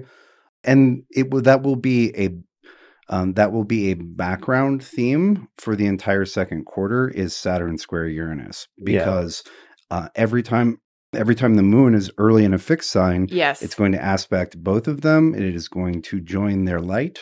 Yes, to collect their forces together, for better or worse. And I don't know what that is in practical, specific terms, but there's some sort of like technological disruption, I feel like, with Saturn moving into an air sign like that in Aquarius and squaring Uranus in Taurus. That part of what we're talking about there is changes in technology as being a major backdrop to that, because that's already, of course, something we're all thinking about in terms of the Jupiter-Saturn conjunction, which is going to take place in Aquarius, and that shift into a new triplicity where we're going to be in air signs for quite a while after that, for how long? Like a couple hundred years? 200-ish. All Jupiter-Saturn conjunctions in either Aquarius, Gemini, or Libra. But even just opening that up, we talked in the last episode for December about Uranus's move through Taurus and just the first few degrees of that, and already starting to see over the past year, the advancements in certain things like alternative meats or like lab-grown meat and things like that. Yes. Well, the food innovation. Food innovation, and just the idea of like technology being brought to bear on the issue of food, or different ways of like making and creating food. Absolutely. But now we're throwing Uranus or Saturn into the mix in a very tight square that's going to be one of the signatures of this year. Yeah, and even more so next year. Yeah, that's the second quarter Uranus-Saturn action is very much a preview or a background, I think, as you said, Austin. And that's something we will return to in 2021 with a lot more strength and intensity. Yeah, with multiple exact squares. Yeah, and there'll be and so just the quick within memory, Saturn hard aspect Uranus was 2007 to 2010. Yes. It's disruptive. That was the opposition. This is the square. 2007 to 2010 was the opposition? Yeah, whole sign. Okay. Yeah. Yeah, Leo Aquarius. Yeah. So Pisces Virgo. Oh, beg your pardon. One of the things... Oh, yeah, of course. How could I forget? Yeah. I should be aware of what happened in those two signs. One of the... Went back too far. I saw an announcement the other day that like one of the major companies, like game companies, Valve, announced the release of like a new Half-Life game that they're going to tie into like virtual reality, which normally would just be a blow-off thing, except it's one of the major like players in terms of the gaming industry trying to push a new innovation with like interactivity. And there's something about that. It's supposed to be released in March or April, which is right around this time frame that we're talking about. That's interesting. That's interesting. Yeah, just in terms of, I'm thinking about the technological quality of Saturn going into Aquarius, but then the physical quality of Uranus in Taurus, which we keep talking about as being like a physical thing, which sometimes brings us to food. Yeah. But Taurus is also very like tactile and very about sense and touch. And the material world. Yeah. Yeah. And Uranus and Taurus is that's a whole 2 hours. It's a whole show in itself. All right. We have touched on that in previous episodes. So, quarter two, other Jupiter, stuff. Pluto. Jupiter, Pluto, that's the next major thing, because that's happening also in early April. Yes. And that was almost there at the end of March, the end of quarter one. but it's exact in April. And I think more importantly, both Saturn and Pluto moving into Aquarius lets us see the Jupiter-Pluto dynamic for what it is much more clearly because we don't have 18 things on top of it. Right, yeah. So Saturn and Mars coming out of Capricorn kind of clears the energy, if you like, for Jupiter-Pluto. Yeah, it's less extraneous ingredients, yeah. Yes. Yeah. I mean, there is a wealth signature that I often see referred to with Jupiter-Pluto. So it's sort of that idea of what are we doing with money, what's happening with money that's kind of, behind the scenes, or how is money and power kind of coming together to a certain extent. And extremes of those Very in terms extremes. of like not usually in between, but either like extreme wealth or extreme poverty. Extreme poverty. Mm-hmm. Yeah. Sure. Yeah. I would add to that. With Jupiter-Pluto, hidden opportunities. That's a beautiful way. That's often how the people who have Jupiter-Pluto in their natal chart obtained great wealth, is they saw a giant opportunity that nobody else saw. Nobody else paid attention to. That's a great point. All right. I'm just taking a look at the alignments for then. Let me throw that back up. There we go. There's the charts. Jupiter-Pluto by April 4th, April 5th, conjoining. Other early quarter 2 stuff. Do we need to start getting out of April? Because we're still talking about basically the first week or 2 of April. Yeah, there's a couple of things in May I think we wanted to look at. One more thing on Jupiter-Pluto. Yeah.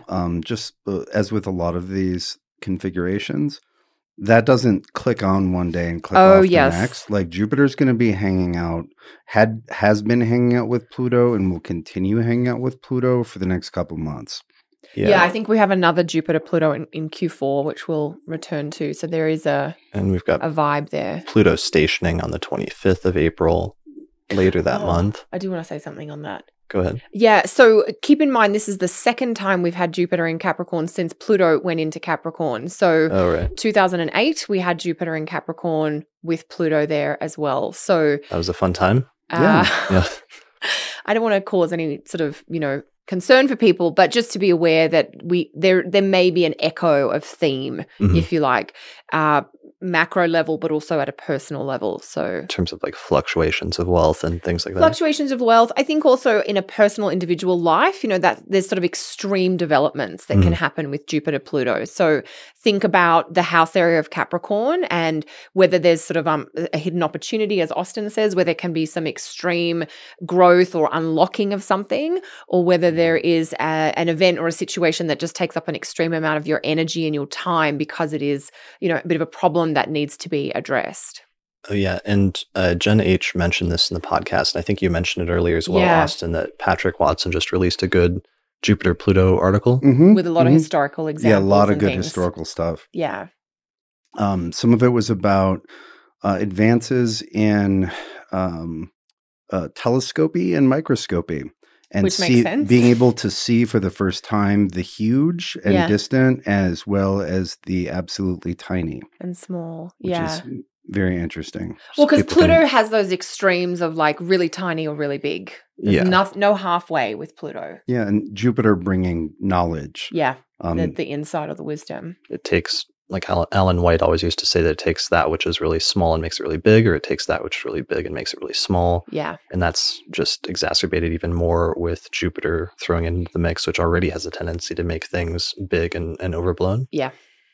Absolutely. So people can find Patrick's article just by Googling Patrick Watson, Jupiter-Saturn, or Jupiter-Pluto conjunction, I'm sure. Yeah. Yeah. Okay. Cool. Yeah, those extremes of scale. Yeah. All right. So where does that put us? Early May, I think. Yeah, we need to jump forward here just to keep going, maybe to the Venus retrograde. Briefly, Saturn retrograde as well. Oh, right. The station. The Saturn station and the nodes changing sign. Okay. So which is all early May. May 1st and then May 5th. Here's May. We have Saturn stationing retrograde in Aquarius. Yeah. Is that correct? At 11th of May? I beg your pardon, 11th, yes. I have the 10th, but close enough, that's a time zone thing. Yeah, I can't read my own notes. Yeah. So Saturn retrograde. So Saturn stations retrograde, Jupiter stations retrograde, Venus is retrograde. Yes, which is a big signature for this month. So May is like the month of the retrogrades this year. I mean, not quite because we don't have Not Mars quite, yet. yes. Mars is There's a couple of retrogrades in May for sure. sure. It's part one of retrograde. 3 stations in a week is pretty good. It's Yeah. a lot. It's a lot. So it's that second week of May. Let me throw that up on the chart.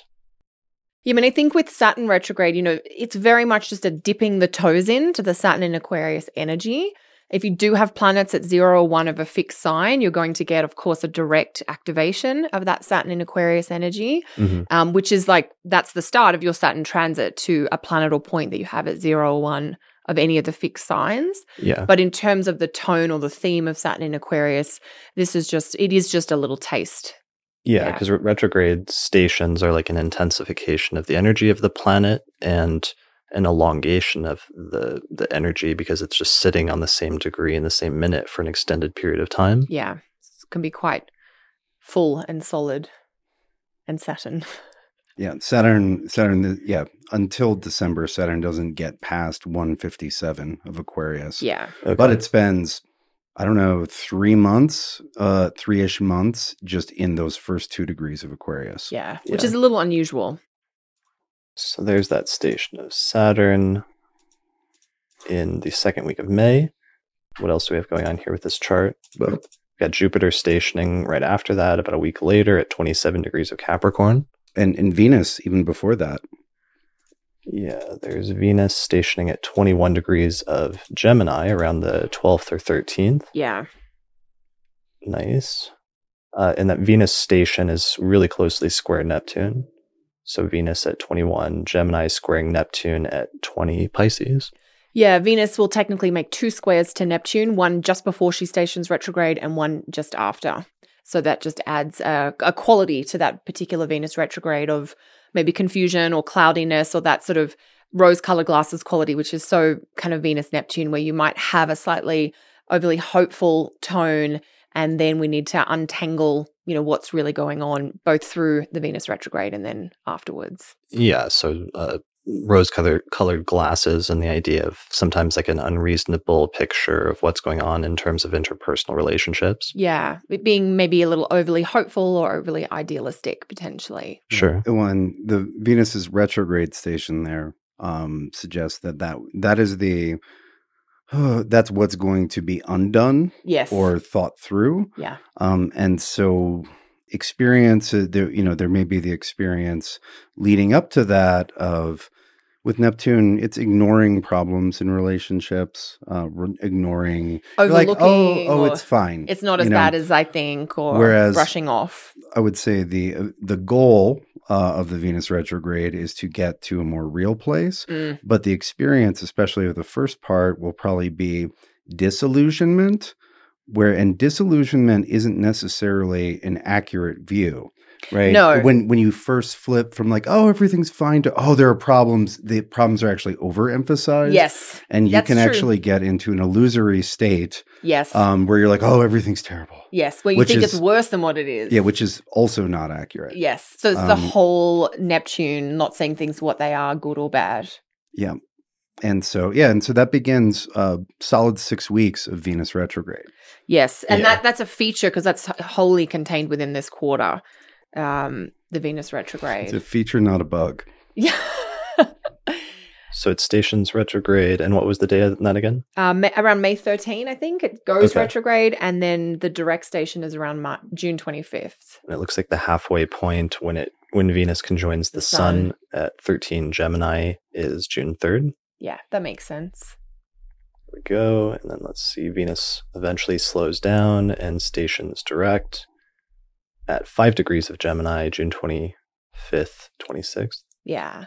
Yeah. And so Venus retrogrades are very orderly. Yes. They repeat with just the slightest bit of alteration every 8 years. And so this is a repetition of the Venus retrograde in Gemini that we had in 2012. Yes. And it was in the second quarter, dominated the second quarter of 2012. Yes. Right. And so, although it won't be an exact repetition in terms of life events and experiences, there will be a strong parallel to what was going on for you during the second half of Q2 2012. Yeah, like an echo of a theme. Yeah, or even taking it back 8 years before that to 2004. Yeah, that would be 12 minus 8. Watch us try and do math live on camera. It's been a long week. Our brains are very full right now. Yeah.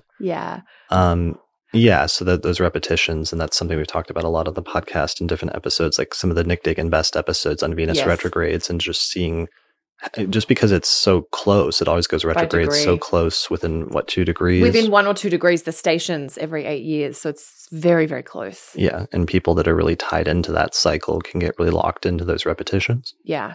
And I think, we've talked a lot about, the Capricorn parts of people's charts and things like that. This is emphasizing the Gemini part of your chart. So, it will bring up a different topic with a different quality of energy. It's very interpersonal, I think, with Venus retrograde in Gemini, in terms of how you're interacting with people around the Gemini themes or topics. If it's 6th house, it might be, subordinates, or 7th house, it could be relationships. If it's 11th house, it could be with friends and groups and things like that. So I like the disillusionment, and I would also add sometimes there's a bit of a tone of disappointment, like something doesn't quite happen the way you had hoped, and that can it just gets you to question things or go back over things. It doesn't have to be like a tragic end of something, but it is just that sense of like, oh, that wasn't quite what I'd hoped. Right. But the retrograde, there's going to be like a whole process that people go through during the course of it, probably of maybe seeing something and it seeming really great, but then maybe having to come down from that and adopt a more realistic tone eventually if it doesn't pan out exactly as you initially thought. And Venus, when Venus is retrograde, Venus is much more acrimonious as a background influence than Venus direct. Yes. It's interesting because Jupiter and Saturn are a little different retrograde, but they're still very recognizable. Whereas when Venus is retrograde, it acts as a trigger for separation and acrimony. It takes on some of Mars's significations. It's it's similar to Mercury in that sense, in that there's a real difference when it's retrograde. Yes. Yeah, that's true, because as an inferior planet, they're much more, the quality is very there. Yeah, there's generally a lot of soul searching or heart searching during Venus retrogrades. One of the questions that I find comes up during every Venus retrograde with varying degrees of intensity is, what do you really want? Venus is the planet of desire. What do you really want? Do you want this? Do you want this person? Is that not what you desire? Yeah. And, sorting out your desires. Right. And so you can see people reflecting on and reviewing relationships, and sometimes deciding whether to continue one that they're already in, or in other instances, returning back to one and restarting one that they had previously left. Yeah. And I'm glad you brought that up, because that's one of the emails from old exes, lovers, emails from exes is, or DMs from exes, is such a thing during Venus retrogrades. Right. Totally. And I think for people who are in longer term relationships, there is often a questioning about, how we're going either in the relationship as a whole or around a particular part of that relationship. So there is an opportunity for some, and I keep thinking of questioning with Venus retrograde in Gemini. It's like the talking, the ideas, do we do this, the options, if you like, and sort of trying to sift through all of those and just taking the whole retrograde to go through that process. Was our last Venus retrograde the one in Scorpio like a year ago? Was that the last time? Yeah. Because I think so. Like there was a great example, like a public example during that time that was such a classic Venus retrograde, and it was obviously colored by Scorpio, but it was the like Ariana Grande, Pete Davidson breakup, where it's like her former ex-boyfriend, Mac Miller, like committed suicide. Oh, right. And she was like in the relationship with Pete Davidson, but then he said something and they went through this very difficult period, and she ended up like reviewing the relationship and breaking up with him. And it was very rough on him as he tried to get her back, but then eventually they became friends again. Or I realize I'm going into a lot of detail about this, but it was just such a classic Yeah. Well, and that's Yeah. when it's fully enacted, that's kind of what the Venus retro coaster feels like. Retro coaster, I like that. If you're Hashtag. if you're tied into it for some reason, either if it's hitting your birth chart very closely in terms of the specific degrees involved, of the stationary degrees especially, or if you have Venus activated as a Time Lord, or any of those things that can make a transit more closely tied into your chart in that specific year. Absolutely. Yeah, and so it's primarily relational, but it can get tied into other things. Like if Venus is the ruler of your 10th, Yes. then it's like, how you get along with people at work. Totally. Right. Yeah. Do use the topics of Venus that are unique to your chart. Yeah. Yeah. All right. So what else is going on? Let's see. We're in May. Obviously, we've got all the stations. Well, just one thing that happens, strangely enough, on the same day that Venus turns retrograde, is that Mars enters Pisces, and it's not so much that we think that's amazing. It's just that means Mars is no longer in the same sign as Saturn for the first time since February. Yes, and it's not in a Saturn-ruled sign either. It's a double Mars-Saturn. Yeah, and It's just a change. And that's very important because after Mars leaves Pisces, it'll be in Aries, and then it's back to being configured with Saturn. Yes. Right. So it's actually one of the few windows this year where Mars and Saturn are partying separately. Yes. Good point. Partying separately. So that's going through May and most of June before Mars eventually departs from Pisces and moves into Aries around June 28th. Yeah. Mm-hmm. Yeah, it's sort of the rest of the second half of this quarter. It's Mars in Pisces. Okay, got it. Should we take a look at June? So let me throw up the artwork for June. We've got the Sun-Venus conjunction on the 3rd, which is the halfway point in the Venus retrograde cycle. And we get back into eclipse season by June. Eclipse season, yes. On the solstice. And we've got our second Mercury retrograde of the year. Okay. June is busy. We've got a Mercury retrograde. We've got a big old eclipse. We've got Venus stationing direct. We've got Mars going into Aries. There's a lot that happens in June. Yeah, and one of the things that sets that up just beforehand, though, that's probably important and relevant, is the nodes actually change signs. Yeah, May 5th. Yeah, we missed that actually. They kind of invisibly slip over back through Cancer into Gemini, and it's important to remember that the nodes move in a pattern that is contrary to the planets. Yeah, so the nodes move clockwise. Right. Which is like a backwards through the signs. Right. Yeah. So they start at the end of a sign and they exit through the beginning of a sign. Yeah. Yeah. So we're ending our year and a half or like almost 2-year period of the nodes moving through Cancer and Capricorn. And that's the reason why we've had that series of eclipses that are bouncing back and forth between those two signs over the past couple of years.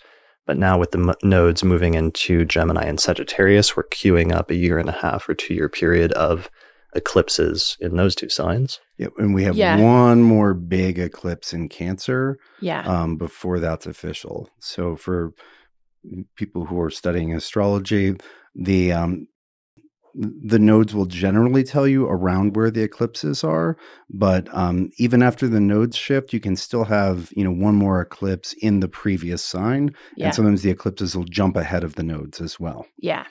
Yeah, I think that with the nodes changing sign, coming out of the Cancer Capricorn axis, it's been 18 months. It was November 2018 that the nodes moved into the Cancer Capricorn axis. I remember. So it is reducing a level of intensity on that axis. It's not taking it away completely, but it is going to, one of the factors that has contributed to that emphasis is now gone. Basically, I'll take it. Yeah, I'm taking. So I know we have Saturn coming back into Capricorn in the second half of the year, but it will no longer be co-present with the nodal axis, and that is a level of improvement. Mm-hmm. For that axis, for that particular axis, exactly. Right. Whereas the Gemini Sag, and also the Venus retrograde cycle in Gemini also serves as an introduction to an emphasis on Gemini and Gemini Sag, which will continue for a while. Yeah, the next 18 months. Yeah, that's a good point. So, different. So instead of my rising, it'll be my moon. Yeah.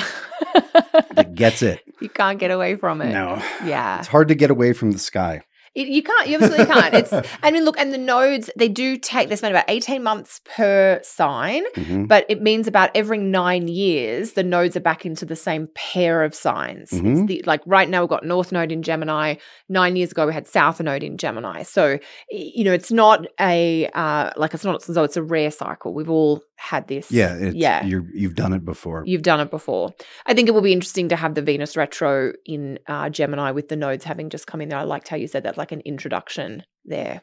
Yeah. And it is starting to pull our focus off the Cancer Capricorn axis. Yeah. There is going to be that period from mid-May to the end of June with Venus retro in Gemini. There's going to be a lot of focus on that Gemini part of our charts. Yeah. There's a mutable focus developing. Yeah. And so this is the eclipse situation is the less common but not completely unusual one. Usually you get a solar and a lunar. Yes.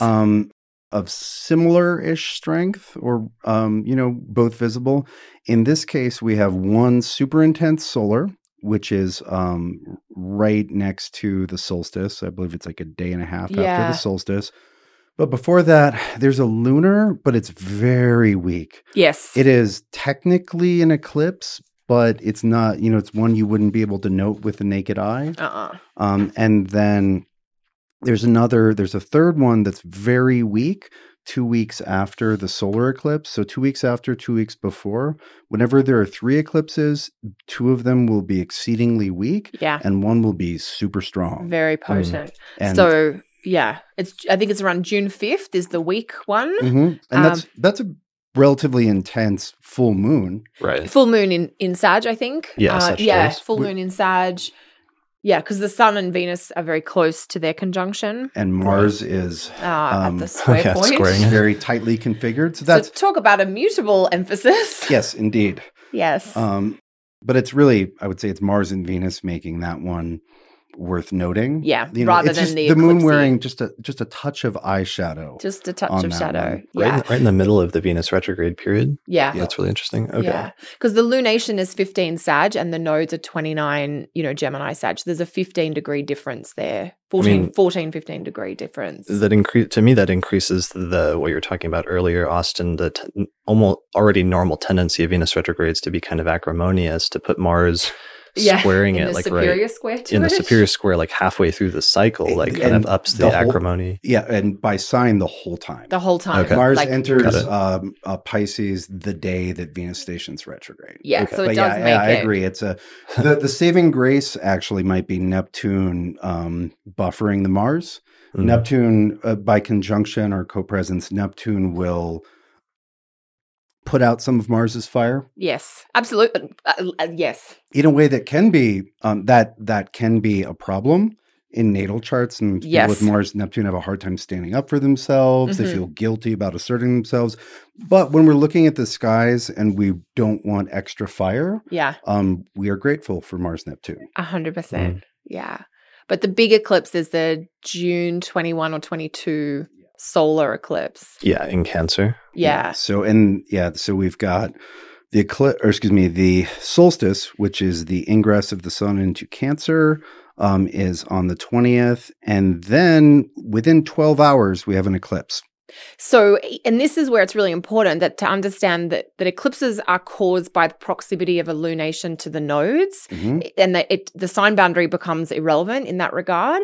So here we have the node at 29 Gemini and the lunation happening at 0 Cancer. So separate signs, but less than 60 minutes apart. Yeah. That's a degree, sorry. Yeah, just a degree and a quarter. It's so tight. And so that means it'll be a total eclipse, which is maximum power from all the eclipse things, the occulting, the overshadowing, the blocked light. And it's at a very cardinal point. The very first degree of lunations on the solstices are more dramatic energetically, but also think in terms of weather patterns. And to have this lunation be an eclipse is just going to add an extra level of an extreme tone and there. It's rough on the quarterly ingress chart. That's right. You had mentioned that. Yeah, if you're doing mundane astrology and you've got a chart for the sun into the Yeah. So in that chart, we'd have the moon just a few degrees away from the eclipse, very, very waned. And so that one will be visible. The path of totality is going to cut through sort of central Africa. It'll head east. It'll cut through Saudi Arabia, northern India, go through China, and then exit in the Pacific. Okay. That's the path of the eclipse. Yeah. And is this the last major eclipse in the Cancer-Capricorn axis? Yes. Yes. Okay. So This is the last one. This is it. So this is the final closing down of that, and we're starting to wrap up all of that activity and all of those changes that have been occurring in everybody's charts. But some people in particular, if Capricorn and Cancer are like a major axis in your chart. Yes. Yeah. And so it's a potentially dramatic. Let's say the punchline is a good one. It's out with a bang. It doesn't end with a whimper. No, out with a bang for sure. That's very strong. Yeah, and this is obvious. This is opposite to where we've had all of the heavier stuff with the Saturn-Pluto conjunctions and like Mars transiting through Capricorn earlier in the year. Yeah. But it's closing up a sequence of events in the Cancer house in your chart, whatever house that is. There is absolutely that idea of the closing down of that. And there is quite an emphasis on the Cancer part of our charts at the very end of June, because we've also got the Mercury retrograde happening there. Okay, right. Let's mention that. Yeah, Cancer will be okay by 2021. There's still a lot of cardinal to do. There's still a lot of cardinal. And look, that to put that into context, we see that year on year that different groups of signs get more heavily emphasized or not. And it's just the cardinal turn. Yeah. Yeah. So we do have the Mercury retrograde running through there as well. Looks like that stations around June 17th, June 18th at about 14 degrees of Cancer. Yep. Yeah. And then it's retrograde for the next 3 weeks. And I think that Mercury retrograde is actually wholly enclosed in the sign of Cancer. So I believe so. Yeah, it's the halfway point in that retrograde is on at 9 degrees of Cancer around July 1st. Mm-hmm. And so, so many things happen while Mercury is retrograde. Yeah. So within the confines of the Mercury retrograde, we have the sun's ingress into Cancer and eclipse. We have Neptune stationing retrograde. We have Venus stationing direct, and we have Mars. Entering Aries, which it'll be in until January. Yes. And we have another exact Jupiter-Pluto conjunction. Yes. As well as Saturn going back into Capricorn. Mm. And all of that happens within that 3 weeks. Yeah. Okay. It's a big 3 weeks. End of June, first part of July. Yep. Yeah. And that Mercury, it's slowing down and stationing direct right as Mars is passing over the square. Yes. Just look at Mars. It's going at 5 degrees of Cancer, 6 degrees of Aries, or 5 degrees of Aries, 6 degrees of Aries, squaring Mercury as it's slowing down to station direct at 6 degrees and 5 degrees of Cancer around second week of July. Yes. And then it stations direct finally July 12th and 13th at 5 degrees of Cancer. Mm-hmm. Yes. Yeah. So there is... It's the same axis, but coming from a different perspective, because there's just a bit more happening down there in Cancer now. Yeah. Yep. Yeah. And so, the Venus retrograde ceases to be retrograde. We get Venus direct during the first week of that Mercury retrograde. 25th of June. Venus is still going to be in Gemini for quite some time afterwards, but moving forward, going over the same material, the same territory for a third time. Right. And that's, generally emotional territory, but it's not, tumbling backwards through it. No. It's like, oh, okay, we've been over this twice now. Yes. Let's do it right the third time. Let's get it clear and get it set. And it's kind of similar to what we went through last year, this year, which is the first retrograde being more tied in with a hard aspect with Neptune and issues with like miscommunication or potentially deception, but the second retrograde of the year being tied in with Mars and issues with arguments or discord or like verbal sort of sparring that can come along with hard Mars-Mercury aspects. Yeah. Yeah. All right, so be careful about that, especially around the station of Mercury direct, yes. Where you have in that early July. exact square. Yeah, and that whole period is in the lunation cycle, following a very, an annular, that ring of darkness, ring of light and darkness eclipse. So, sometimes people will find themselves in dark situations or moods and will not bring their best selves forward. And so that ingress of Mars is so important, because Mars in Aries is a consistent feature for the entire second half of the year. Yeah. Right. Yeah. Get used to Mars in Aries. Well, you're going to have plenty of time to learn all about the ins and outs of Mars in Aries. And we're going to talk a lot about that for quarter 3 and quarter 4. Yeah. And also within that short window, Saturn leaves Aquarius back in Capricorn. Yes. Right. And that's until the fourth quarter, it's Saturn back in Capricorn. Yeah. Got it. All right. So I think that brings us to the end of quarter 2. Mm-hmm. Yeah. And it's time to transition to quarter 3. Do we want to take a little break? I think we do. Yes. Okay. So we're going to do how are we going to do this? You guys need to do some plugs first, because I wanted to hear what you have coming up and what you have going on. Mm-hmm. So when I turn it over to you, I'm going to go get some coffee and let you guys let us know what you have coming up this year, and if you're going to be teaching or speaking or other engagements that you have going on. Yeah, absolutely. We probably both have things. Oh, I was just going to hide in a bomb shelter all year. Are you? Yeah, I'm not doing that. I think I'm going to be teaching classes. You'll be teaching live from the bomb shelter. I love it. Well, what are you doing outside the bomb shelter? Outside Kelly? the bomb shelter, I will be doing a few things. So I'll be teaching my chart interpretation series of classes live online. So you can find out details about that in early 2020 via the events or the calendar tab on my website. So that's kellysastrology.com. But I've got quite a few live events this year as well. I'm going to be teaching a post-conference workshop at the NORWAC Astrology Conference. Oh, really? And I think I'm sharing the bill with a certain someone. I'm pretty sure I'm expected to teach a post-conference workshop as well. Yeah. Are we on the same day? Are we competing? We are competing with each other, which is not fun because I can't attend yours. But yeah, so we're both teaching, I think, on the Monday after NORWAC. Yep. Yeah, which is great. And then I feel like then we've got the ESAR conference. I'll be doing some live events in the second half of the year as well. So just keep an eye on the events, the calendar tab page of my website. Very nice. What else are you doing from the bomb shelter? Okay, so I'll be teaching my yearly classes. I will be teaching my thorough year 1, which is 8 months, which is going to be from March until October. Mm-hmm. And for those who have taken my year 1 or who have all of the requirements covered through study elsewhere, I'll be teaching year 2. I might be teaching a year 3. I haven't made my mind up. You haven't decided yet? But I will absolutely be teaching year 1 and 2. Fantastic. I'm sure Kate will keep me busy all year finding elections for Sphere and Sundry.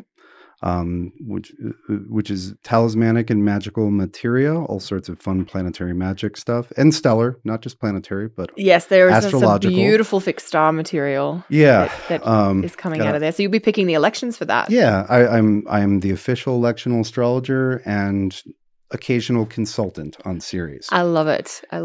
And I don't know if most importantly, but importantly, 36 Faces, the second edition should be done first quarter. The illustrations have been taking a little bit longer because they're lavish and beautiful and amazing. And I'll actually use this as an opportunity to say who I've been collaborating with. You should. Yeah. So I've been working on this with Grant Hanna for a while now, Liber Celestis on Twitter, who is a fantastic graphic artist. And I couldn't be happier with how things are coming along. I think even if you don't read the book, just paging through it should be an experience, courtesy of Grant. Yeah, which is amazing. Yeah, I'm sure it's taking a little longer, but it's absolutely worth it. I'm so happy. You're asking in the chat if you can pre-order it? No, not yet. But they'll stay tuned on Austin's website for info about that as it gets closer, I presume. Yeah, absolutely. Yeah. There should be an announcement beginning of the year. And the same for sign up with classes for year 1 and year 2 classes. And let's see. Hopefully, my plans are to actually write some more books this year. Yeah. Write something new. You've reminded me of something else I need to say. In addition to just editing what I already wrote. Yes. And so there's that. No promises. And then I will be at NORWAC. Yes. I've got a couple lectures. I've got a post-conference workshop. And I will also, like yourself, be at ISAR, got a couple lectures, and I will be doing a workshop with the two of you. We're going to do one, all three of us at ISAR. Yeah, we're going to open the conference with a pretty sweet workshop on synthesizing modern and ancient astrology, and our both outlining, Austin, you and I last year at NORWAC did a sort of like test run of this workshop, but now we're going to complete it by bringing in like the third to complete the trine. You're going to have a grand trine for everyone. Yeah, the grand trine to talk about outlining both what are some of the problems and the differences between modern and ancient astrology, but also what are some possible solutions for reconciling those differences and creating something that's a workable blend of both. Because I think that's one of the big things that's on a lot of people's minds at this point. Yeah. After the revival of traditional astrology over the past 20 or 30 years is like, what do you do with that?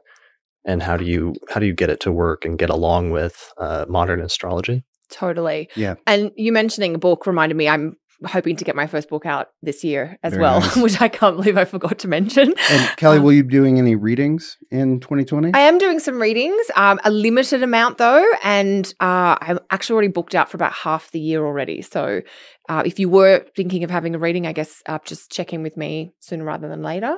And I always forget to mention that I do have a monthly subscription that people can sign up for via my website as well. So, which is a monthly forecast. It's a monthly forecast with like weekly videos of the different aspects and things. So there's info. If you go to my homepage, kellysastrology.com, and just scroll down to the bottom, you'll see a big kind of promo box with all the details if that's something that's of interest for people as well. And your book's going to be on secondary progressions? Secondary progressions, and we are hoping to get it out in the second half of the year. So stay tuned for more announcements about that as we get closer. Awesome. Nice. And your website, kellysastrology.com? Yes. And Austin? I'm austincoppock.com. And although I shut down new intakes for consultations last February, I'm going to open that up before the end of the year. Okay, cool. That's fantastic. Yeah, so people should take advantage of that because you haven't been open for that for a while. Yeah, and it's going to be a limited number. I'm trying to be responsible with my commitments, but I want to get back to doing some consults for people. Fantastic. Brilliant. Okay. All right.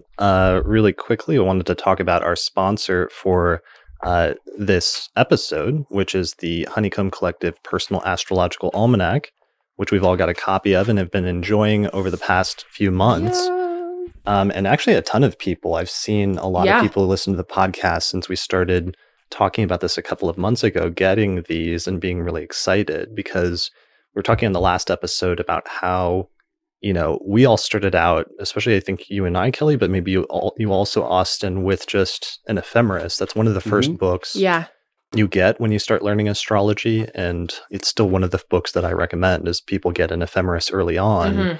And then you can start studying how the planets move through the signs, how quickly they move through the signs, and how that relates to your chart. But for us, we had to use a highlighter and the book would fall apart from carrying it around so much. Yes. And this is taking the ephemeris to the next level because it's having an ephemeris, but it's also tying it into your natal chart to be able to see your exact transits over the course of 6 months or a year. It's incredibly detailed. And one of the things people should keep in mind is that you can pick when this ephemeris or diary starts. So it's a calendar, it's a planner, but it's got the transit info for the day, but it also has transits specific to your birth chart. So when you go online to order it, you pop in your birth details. So you can look up at what's happening in your chart any day of the year and you can pick the 12 months time frame. So it doesn't have to be like a January to December time frame. I got mine to start I think November of 2019 for 12 months. And Chris, I think you got yours for October. Austin, when did you guys get yours done? Mine is November as well. Yeah. Yeah, I like that because then you can get it as like a gift, especially for a birthday, basically. I often see on Reddit, people asking what do I have a girlfriend or a boyfriend who's an astrologer? What do I get them as a gift? This would be a gift that I would actually enjoy receiving as an astrologer. Yes, absolutely. Yeah, I think it's perfect. And, do your perfected year type of thing. Yeah. It's not just Zodiac Christmas ornaments.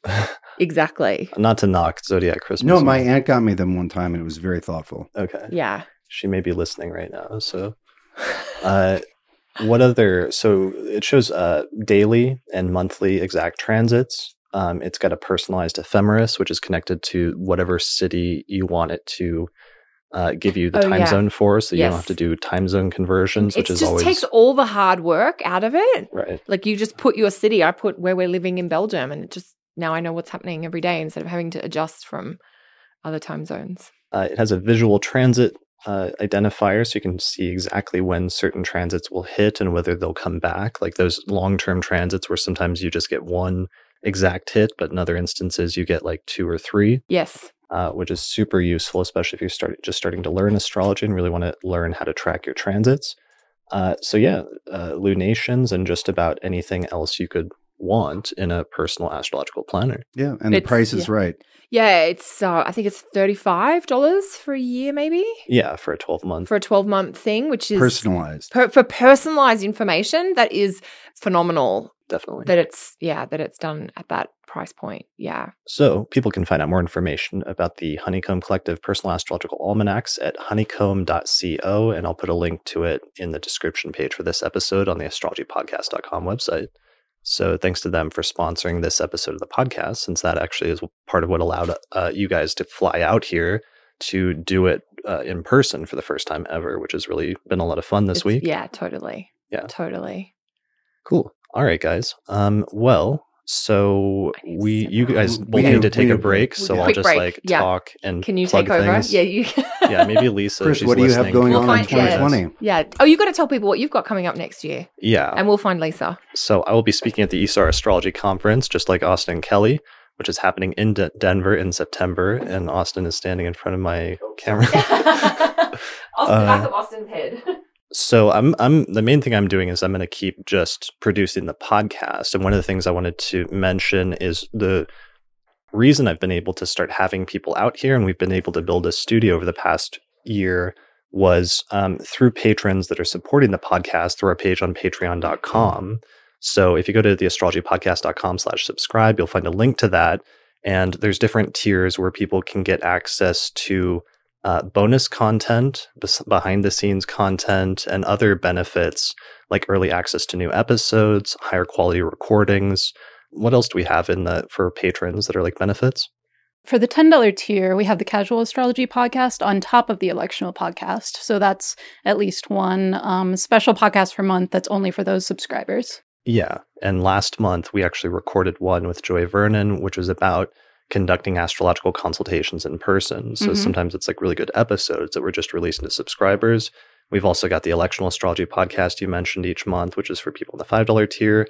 And we've also got the new producers tier, which is to thank different producers if you want to get your name listed in the credits at the end of each episode, or if you, in some instances, want to advertise some astrological product, as long as it's cool. Like that's the only proviso, is it has to be like a good astrological product, because I don't want to promote like lame things. Right. Yeah. But so far it's been pretty awesome, because we have companies like Astro Gold, which does the astrology app that I use. I think both of us use, right? Yeah, I have that on my phone. Astro Gold, the Portland School of Astrology, the ESAR conference that's coming up next year, the Northwest Astrology Conference, and of course, specific patrons that support each episode. Like in this instance, Christine Stone and patron Nate Craddock are supporting the production of this episode of the podcast. So that's the main thing I wanted to mention and promote. But other than that, if you want to learn more about my approach to astrology, I mention my book sometimes, but I don't feel like I mention it enough. And some people think because it's a huge, thick book that it's not a good intro book. But I'm at the point where I'm realizing if people want to start learning astrology, like you don't need to necessarily start with just basic modern astrology books anymore. Like you could get my book and start learning more advanced forms of astrology right from the start. And you're going to have a much better time, because you're not going to have to unlearn as much if you go the route that all of us had to go instead. Yeah, definitely. I mean, you definitely have to be prepared for it. It's not like a lightweight book, both figuratively and physically. But yeah, I mean, it's the same experience though as with the podcast, which is that people usually find the podcast and like, wow, this is way more advanced than I can deal with right now and seems interesting, but it's usually over most people's heads at first. But if you stick with it, eventually you start learning and eventually get to the same level as everybody else and then enjoy the more in-depth conversations more than maybe when you started. Yeah, I definitely agree. Sure. So here's my book, Hellenistic Astrology, The Study of Fate and Fortune. Just do a search for it on Amazon and you'll find it there. If you enjoy the book, I also have a course where I have long lectures that go into like 5 and 10 hour lectures on detailed treatments of different topics and techniques in astrology to teach you how to read charts. And I use a lot of example charts starting in the middle of the course to demonstrate how the charts, the techniques actually work out in the charts of either clients or celebrities to give you like some reference point for how to use this stuff in practice. All right. Is that the only thing? We mentioned our yearly electional report, which we're putting out. We're going to give one electional chart for all 12 months of 2020. Right. We also mentioned the monthly electional podcast, the Auspicious Elections podcast. And that's probably it. Yeah, I think that's it. Okay. Yeah. Cool. Yeah. So Austin and Kelly are still taking a break, so I haven't. Yeah. So, how's our chat doing? Let's check in on that. Okay. How's everybody in the chat doing? Do you guys have any questions or anything at this halfway point through the forecast or about anything we've just plugged? Somebody says their honeycomb planner just arrived yesterday and they're enjoying it. That's awesome. Nice. Thank you. I'm glad to hear that. How do I not be afraid of 2020? That's a good question. That's a good from question. Aaron. Yeah. Somebody else asked if there's a promo code for the planner. There's no promo code at the moment because we talked about that with them and the planner's already priced so low. And that's some of the one thing that we keep being surprised about whenever we think about it, because we think it should cost like $100 or something, but it's just like $30. So it's already priced so reasonably that there's not a discount code for it. But they definitely appreciate your support. Chart examples. Yeah. All right. So. Yeah, I think on the 2020 one, were you going to say something about that? The how to not be afraid of 2020?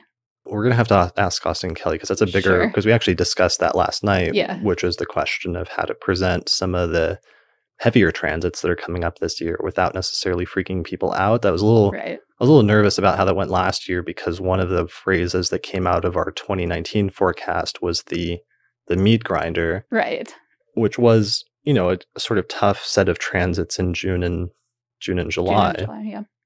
But, and there will be some more challenging transits coming up later, especially around the Mars retrograde, but without necessarily like freaking people out while still being descriptive. Is one of the challenges we were trying to work out, especially for some of the quarters this year. Yeah, definitely. But some people are going to there's going to be some people experiencing like the Saturn-Pluto conjunction. That's going to be an intense transit, but other people are going to flourish. So that's one of the challenges that we have, is that it really depends on how it's hitting your natal chart. And while there's certainly some like global events or like larger mundane things that can affect the mood of everybody in some ways, a lot of this is just going to depend on what your personal transits are. Yeah, for sure. How focal it is in your chart and whether it's activated. Right. Yeah. But for electional work this year, we can't rely on Jupiter in Sagittarius. So we're going to get used to using Saturn elections. And that's going to be one of the fun challenges this year, is how to use Saturn productively in a chart, especially for electional purposes. I've adjusted my mindset to that. I'm just kind of annoyed about Mars being square to it the whole second half of the year. Yeah, or Mars is like harder. In Capricorn for a huge chunk. Yeah. Yeah, Mars in Capricorn and then Aries. Yeah. Yeah. All right. Well, I think are they ready to come back? Yeah, the doors. Yeah. Okay. So, all right, we'll swap again. All right. See y'all later. All right. We are back. Are you guys ready to transition into talking about the third quarter of 2020? Ready. Okay. So one of the questions that somebody had in the chat while we were on break was how not to be freaked out by some of the heavier transits. Let me see if I can find that to get this specific. Oh, we can give it. So the question is how to not be freaked out by the stuff? Yeah, sort of something like that. I'm trying to. Okay, find the question. How do I not be afraid of 2020 was the specific question, but it was sort of like a LOL afterwards. I would say one thing that I've considered when looking at the astrology of hard years is think about all the history that human beings have made it through. That's a beautiful way. Like My grandparents did the Depression and then World War II. Yep. I don't think, it's Yes. human beings, we're shockingly resilient if you give us a chance. Yeah. Yeah. And also sometimes, I mean, we know just as a matter of fact, it's like sometimes during things like recessions, like some people obviously collectively have a hard time, but other people find ways to not just take advantage, but to take advantage of like opportunities during those periods that might help them in the long term. Yeah. Yeah. There are, how do we put this? It's not just happy, shiny, bright times that have opportunities. And if you look at, if you read biographies, you see that a lot of the best things that happen in people's lives are a result of what they did when the worst times were happening. It's how they made it through or it's what the tough times prompted them to reevaluate or question or change their priorities around. Yep. Mm-hmm. Yeah. And sometimes, I don't want to be Pollyanna about it, but I do know that there are things that we learn about ourselves. Please be Pollyanna. You are kind of Pollyannerous. Sorry. That's great. I like that wordplay. Very clever. Sometimes you can only learn about what you're capable of by being in a situation that is incredibly difficult or stressful. And I'm not saying that, that means we should just all welcome stressful situations, but they can teach you things or show you things, or you can access something in a situation that is uncomfortable or challenging that you may not get to when everything is sunshine and roses. Yeah. And to use a Mars metaphor, which I think is Of course. probably appropriate for the second half of this year. Yes. You need heat and pressure to forge certain qualities. Yes, absolutely. And one thing we had talked about, because we were chatting last night around the show in general, actually, I'm going to save this because we're not into the, we're not into the stuff yet. We're not into the stuff yet. I think we will return to this question when we get done with Q4 and have all of the context necessary to discuss it. Yes. And that was one of the themes we talked about last month with Jupiter in Capricorn in terms of how to make the most out of very little. If you the frugal kind of component. Yeah. But also making slow and incremental change that builds up over time so that it's not immediate. You don't have an immediate payoff, but if you keep at it for a long enough time, you eventually can sometimes achieve success with your intended outcome or desired goal. There's definitely a delayed gratification quality. And the idea that this is a marathon, not a sprint, that we're not looking for a quick fix or a fast solution or a quick solve, that you are kind of moving the pieces around a little bit that is strategic and with the long game or the long term. Definitely. In mind. Yeah, with Jupiter in Capricorn, puts Jupiter in Saturn's sign, right? So if we're looking for opportunities, we should be looking for Saturn opportunities. Yeah. Mm-hmm. Right. So, let's say in your local area, there's the real estate market tanks. Great. Rents are going to come down. Yeah. Right. Absolutely. And that can be a positive. And from sort of a thinking about how looking for examples, there are lots of animals that like a vulture or crow, like scavenger, like what can you do with what other people think is useless? Yes. Right? Yeah. Right. Yeah. Like, or the, raccoons, right? Raccoons do great because they're like, oh, you threw that away? Yeah. This half sandwich is amazing. This is my Thanksgiving dinner equivalent or something. Yeah. Right. What other people think is worthless, there may be hidden opportunities within. Yeah. That's a good keyword for this year is like seeking out the hidden opportunities, or the what's that phrase of like a diamond in the rough? Yeah. Mm-hmm. Yeah. And the idea that like with a bit of elbow grease, you can turn something that looks a bit rough or a little bit battered into something, like I think about the upcycling type of thing or the repurposing. Mm-hmm. I always think of the quality of frugal and making a little bit go a long way when I think of Capricorn. Mm-hmm. So there is, that sense of not, we do have more of that sort of thoughtful, conservative tone this year. Right. All right. Let's jump into the third quarter of the year, which begins with July. Yes. And we've already... And a few things, which you guys flagged already. Yeah, it's like we've already started to get into that. One of the things that is carried through from June, of course, is the Mercury retrograde. Yes. Which eventually stations direct in early Cancer by the 12th of July. And we've got that whole Mercury-Mars square that's happening in the first half of the month around that time. Yeah. And so, July opens with two things in addition to the Mercury retrograde, which will be over by mid-July, but there are two things which occur in the first week, or that July opens with two things that will be continuous for much of the rest of the year. One is Saturn's back in Capricorn, right? So no more Last preview. hurrah. Back to Saturn and Capricorn, back to Saturn-Pluto, all those dynamics. And that happens July 1st, July 2nd. Saturn retrogrades back into Capricorn. Mm-hmm. Yes. Okay. July 1st.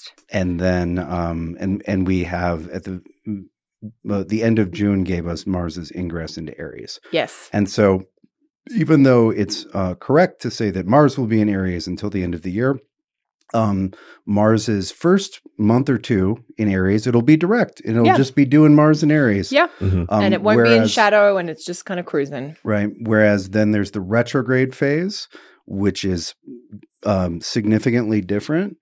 And, we would plan to adapt to that very differently than just a plain old Mars in Aries.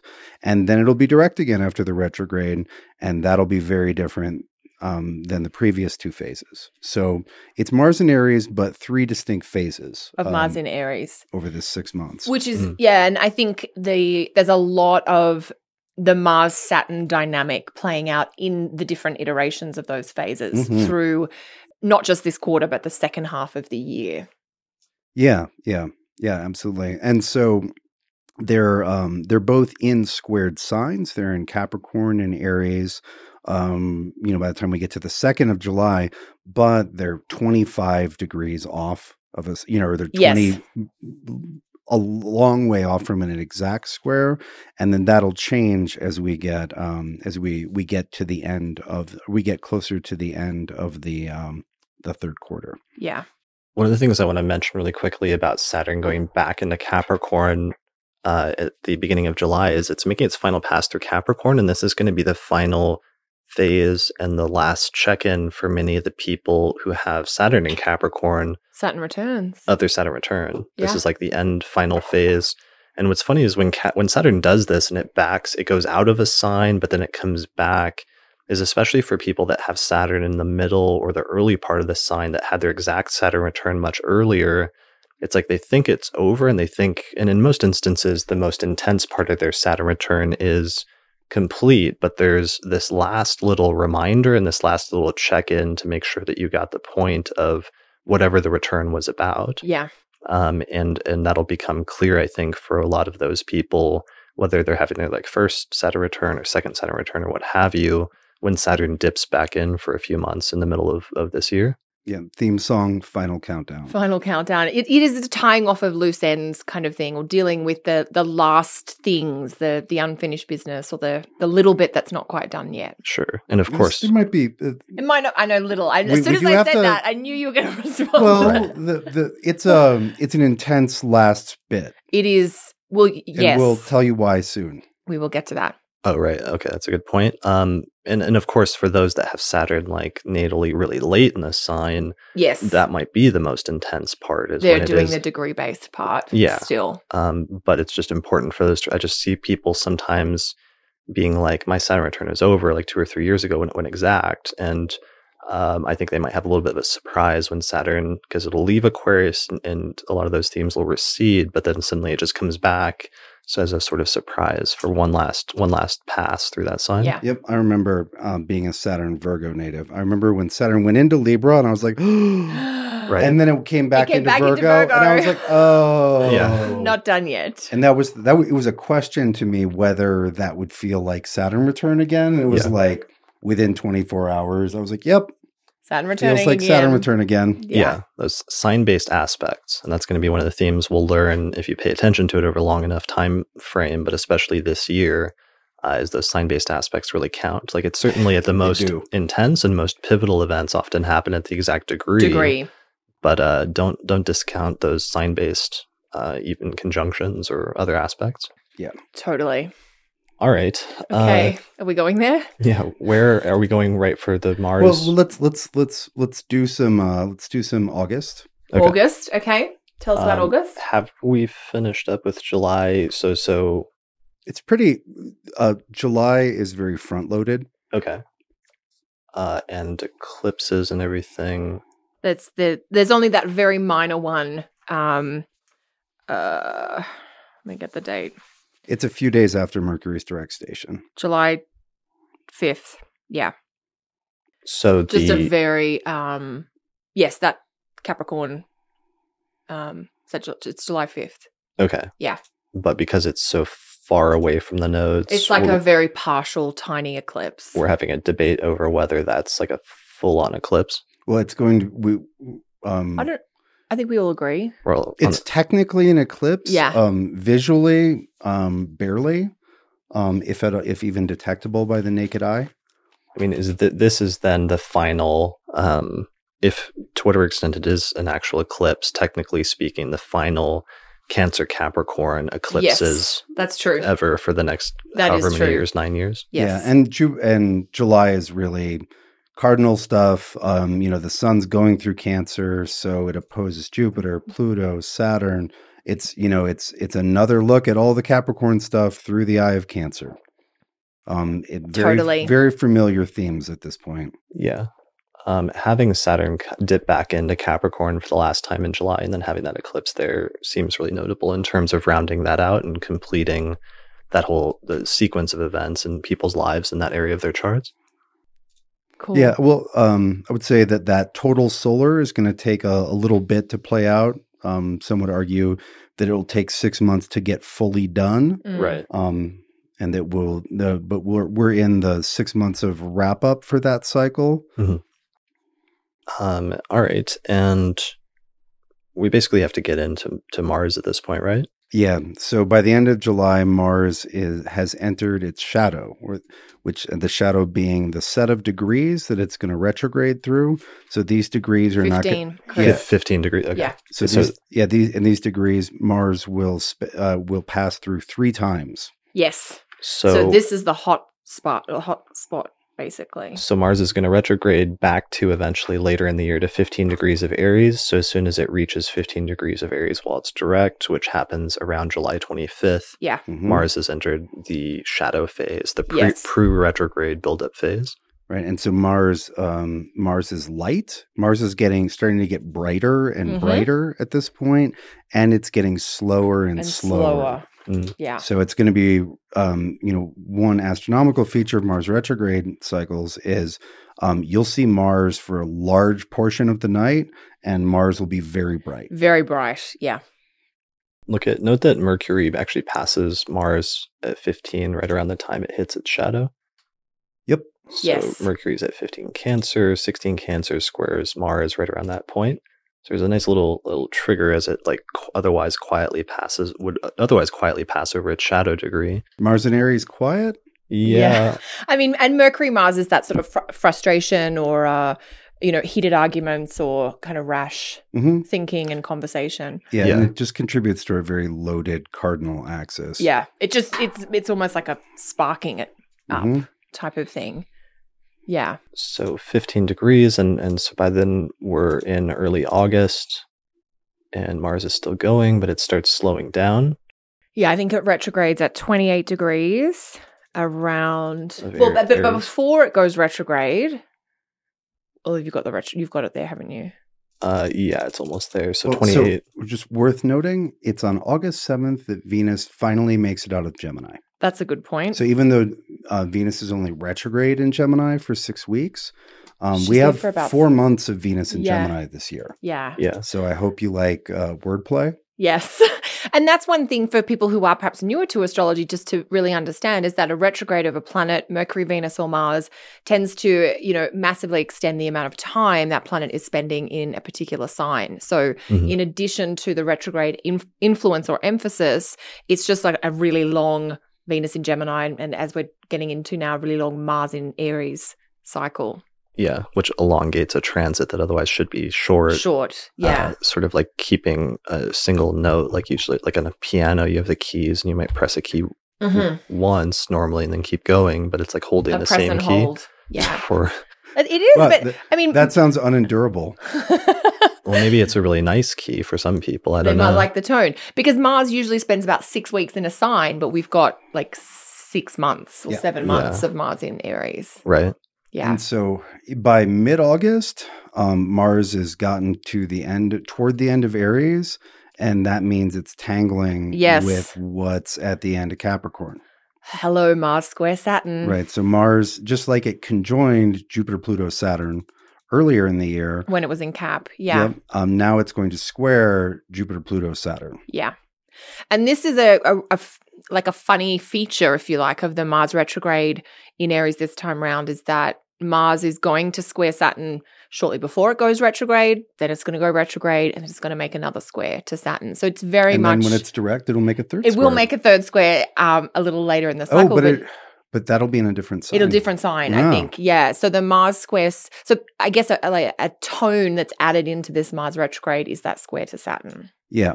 A tone of like frustration or restraint. Absolutely, because Mars in Aries does not like to slow down or think about consequences or the long term or the future, and that's what Saturn in Capricorn is kind of all about. Yeah, so there's a lot of acrimony there. Yeah, I think frustration is kind of a mild version. Yeah. Frustration is no longer strong enough. Yeah, and so we'll wait till we talk about the actual station to get into talking about Mars's character in the retrograde phase. In the retrograde.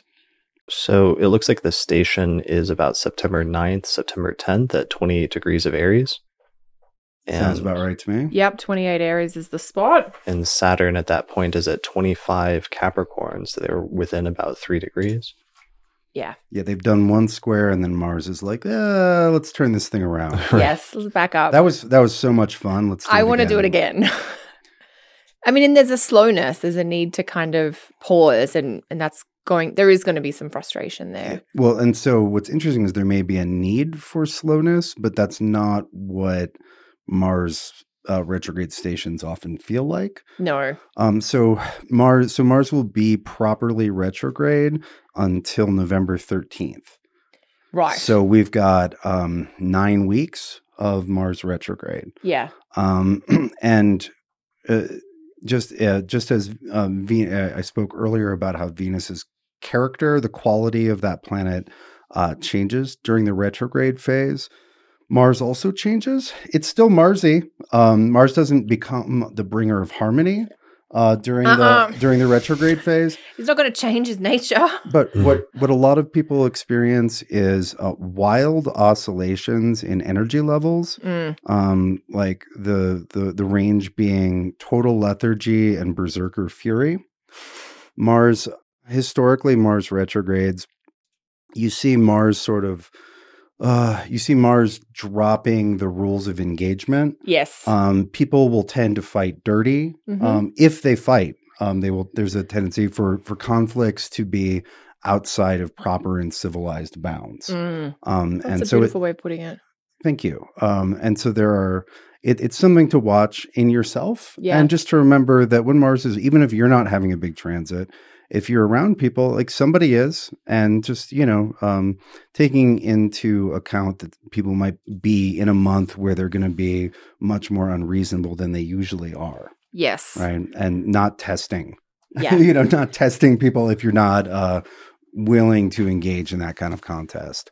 But yeah, the Mars-Saturn, it's rough. It's a rough combination. It is a rough combination. And one of the things I see coming up in client consults when we're looking at like Saturn-Mars sort of transit combinations can be the low energy thing that you were speaking to, Austin, is, Saturn does contain or restrict the fire of Mars. And so it's definitely that feeling of like, I need to do things, but maybe I don't have the energy or the spark or the motivation. Mm-hmm. And there's often an undertone here with Saturn Mars around what is it that I actually want to put my energy into?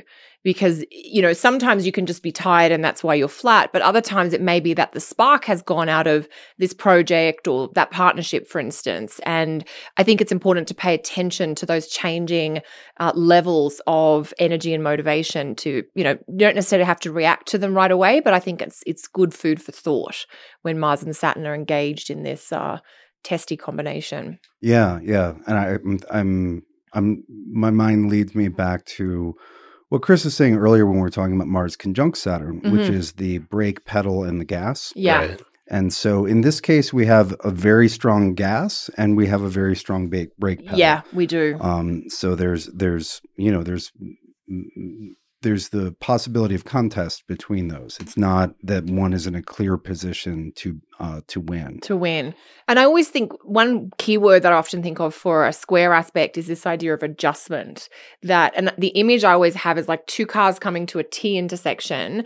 And if they both try and go forward at the same time, we're going to get the horrible crash or, bang. Mm-hmm. And so the adjustment is sort of modulating which is going to go and when. And that, neither Mars nor Saturn necessarily wants to slow down for anyone else. So it's the negotiation of priorities, or, if we've got only a limited amount of energy, what are we going to focus on first or second or third? Yeah.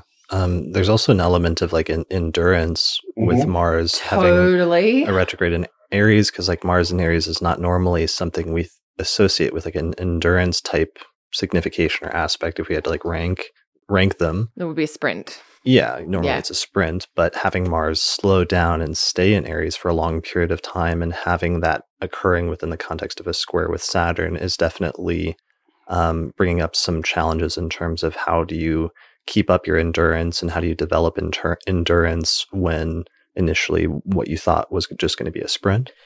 Yeah, I think that is really important too, as well as the whole, like the Mars in Aries is usually a quicker kind of tone. So it's how do you keep up your endurance, but also how do you manage a high pace for a sustained period of time? Right. Because Mars in Aries is still sort of has that sense of wanting to kind of go. I know it's retrograde, and I think we do have to obviously pull in the idea of going back over old territory. Yeah, changes in direction or needing to like swerve at one point to go back to something. Yeah, circling back to finish or redo so that you can then carry forward. Because it's like that thing that would have been a sprint if you didn't have to like stop and turn around and go back over ground that you had previously treaded. But that's what the need to return to something and have a do-over is what can lead to the sense of needing to have more endurance. Yeah. Because usually Mars is 5 or 6 weeks in Aries and then hit the couch in Taurus. Hit the couch in Taurus. Yeah. So as I said, for the Venus retrograde, there's a general cycle quality of trying to understand what it is you really want. What is the shape and face of your desire? With Mars, I would say that the question is what's worth fighting for? What's worth the effort? Yeah. Well, and what's not worth the effort? What hill do you want to die on? Yeah. What hill do you? We were talking last night. That was something we came up with. Yeah. Yeah, that was going to be we were trying to come up with a title for this episode, and that was one of our proposed titles that didn't quite win out. It didn't win in the end. Year ahead 2020 forecast. What hill do you want to die on? Right. Doesn't have the same like ring to it. It doesn't. No. We're still working on that. I liked the hero's journey that you threw out at one point, Austin. I don't think you put that forward as a title, but you did mention that as a theme. The heroic. Yeah, I was talking about how the struggles are redeemed by within a heroic context. You can have all sorts of horrible monsters and tragedies, but if it's part of if it's part of a journey where you're actually getting somewhere and teaching you things, then that's meaningful and worth it and maybe necessary. It's important to not fall into a survival horror Walking Dead narrative for your life where you're like, yep, I'm just making it to the next season. Yeah. Well, I mean, the hero's journey is sometimes prompted by an event that like forces them to leave home and go outside of their boundaries where they wouldn't otherwise. Like at the beginning of like Star Wars, like the first Star Wars, you have like Luke loses his like adopted parents, basically, just like his aunt and and you even see that in the Harry Potter films as well. The idea of like, the person having to go out and then there's a trial or a cross point where there's that feeling of being tested and then having to dig deep, and it's the the people that you then meet along the way and ultimately the journey to kind of find the symbolic pot of gold. And then it always the whole, this is Joseph Campbell's work, it's all and it's the archetypal myth that underpins all of the great stories. And the end is the return, where you make it home having discovered the thing, learned the thing, matured in some way, and then you kind of come back. And Right. Tolkien being Yes. perhaps the best version of that. Yeah. And as my friend Gordon White has pointed out, Tolkien is a particularly nice model for the hero's journey because the hero, the Hobbit, The Hobbit. isn't this amazing warrior, isn't like, No. doesn't slay the dragon single-handedly, Wouldn't you know? but Yes. nonetheless achieves something of great import, Yes. despite the fact that, he's just a normal hobbit. Yes. A lot of us are just kind of normal hobbits. We're just normal human have, hobbits. We don't have armies at our command. There's big No. things happening all around the hobbits. Yes. Right? There are giant clashes, but the hobbits got their job. Yeah. And that's important. Yeah. It is. I was just going back and looking at the planetary movements, just talking about like the hero's journey. Look at Mars, where it starts off at the beginning of the year in Scorpio, and you can follow its little path around through the signs of the zodiac. It has that little period through Capricorn, then Aquarius, then Pisces. And then we get to Aries, and that's just like the rest of the year is Mars gets caught up in Aries. Yes. And sort of stuck there, like almost like quicksand or something, It is. where it's just treading water for this extended period for the rest of the year. Yeah.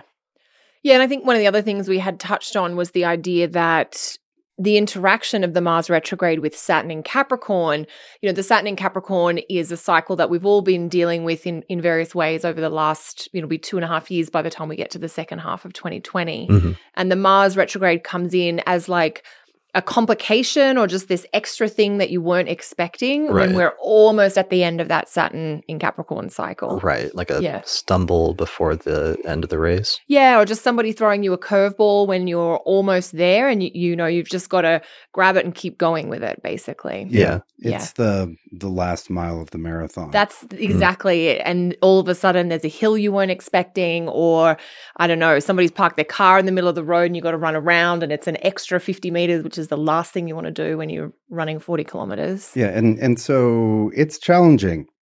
It is effort, and it requires you to dig deep at a time when you're already maybe a little bit depleted, because if it's the last mile of the marathon, you've already run 25 miles. Yeah, you're not your You're not glycogen fresh. stores are not very low. are non-existent. Yeah. And so that's That's where the off, endurance. basically end of the first week of September. Yeah. And September's pretty dominated by Mars Saturn. Yeah, so it looks like the station at 28 Aries of Mars around September 8th, September 9th. Then Saturn goes retrograde, Mars is retrograde and hits the second exact square with Saturn. It looks like around 29 September, I think. September 29th-ish, around 25 Aries, squaring Saturn at 25 Capricorn. And of course, right at the same time, Saturn is stationing direct Yes. in Capricorn. For the Yes. final time. That's the final station. So that's actually super notable. That's the final station in Capricorn for like the next couple of decades. Yeah, next 30 years. 3 decades almost. 28 years probably. Yes. Yeah. So that is the final like exclamation mark of Saturn's journey through Capricorn over the past 2 or 3 years. And it happens right around the same time that Mars, which is retrograde, squares Saturn at the same exact time. Yeah, and coincidentally, non-coincidentally, Pluto also stations direct within the week, and Mars is also close to square with Pluto. Very nice. So we have both that Saturn and Pluto, which Mars is generally squaring. Both do stations, and and the Sun has moved into Libra by the end of September. And is now, again, big cardinal stuff. Yes. Right. So we have the Sun in a cardinal sign, Mars in a cardinal sign, Saturn and Pluto and Jupiter, and the Moon 1/3 of the time. Yes. Big cardinal stuff. I like that. That would be a good title. Big This year. cardinal energy. Big Yeah. cardinal mood. Yes.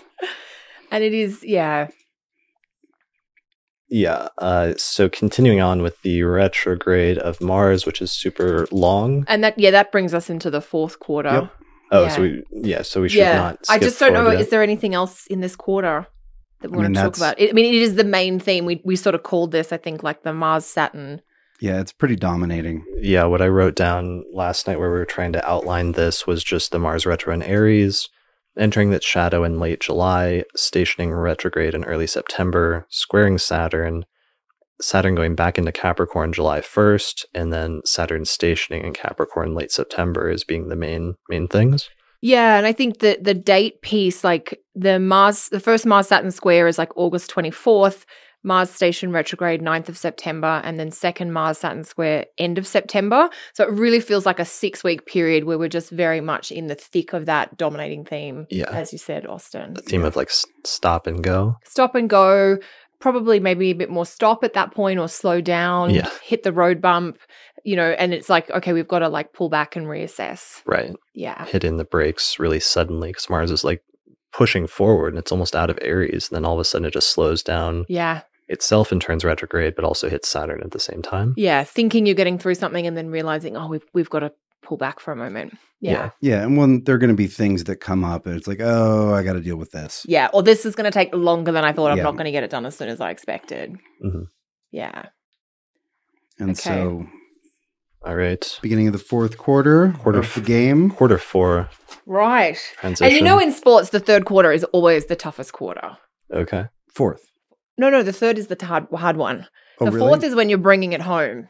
Okay. Like in a relay race, for instance, like in a relay, when you like the 4x100 relay, the slowest runner is usually in the third position. Oh, okay. The fastest runners go in first and fourth position, but the third, there's something about like that third piece, 3 out of 4 is like, we're not there yet. Like, it's like the are we there yet? We've just got to keep going. The middle of the work week. Yeah. We're towards the end, but it's not Friday. It's not Friday. Right. Yeah.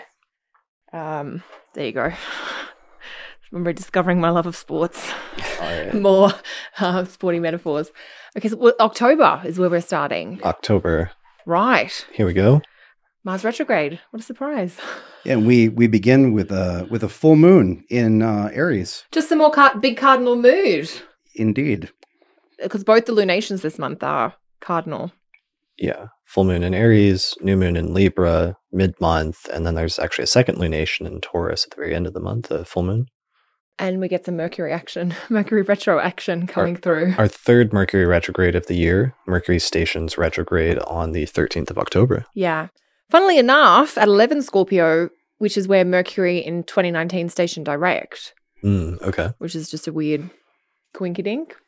And so Mercury stations retrograde within 24 hours of the perfect Mars retrograde Sun opposition. Oh, the midpoint. And that Mercury retrograde is ruled by Mars. Yeah. And so if you thought this Mercury retrograde in Scorpio was spicy, just wait.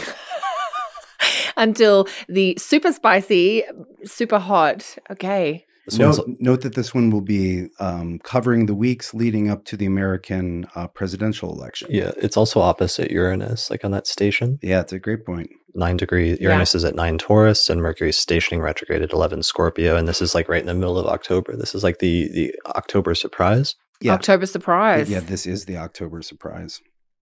Super duper.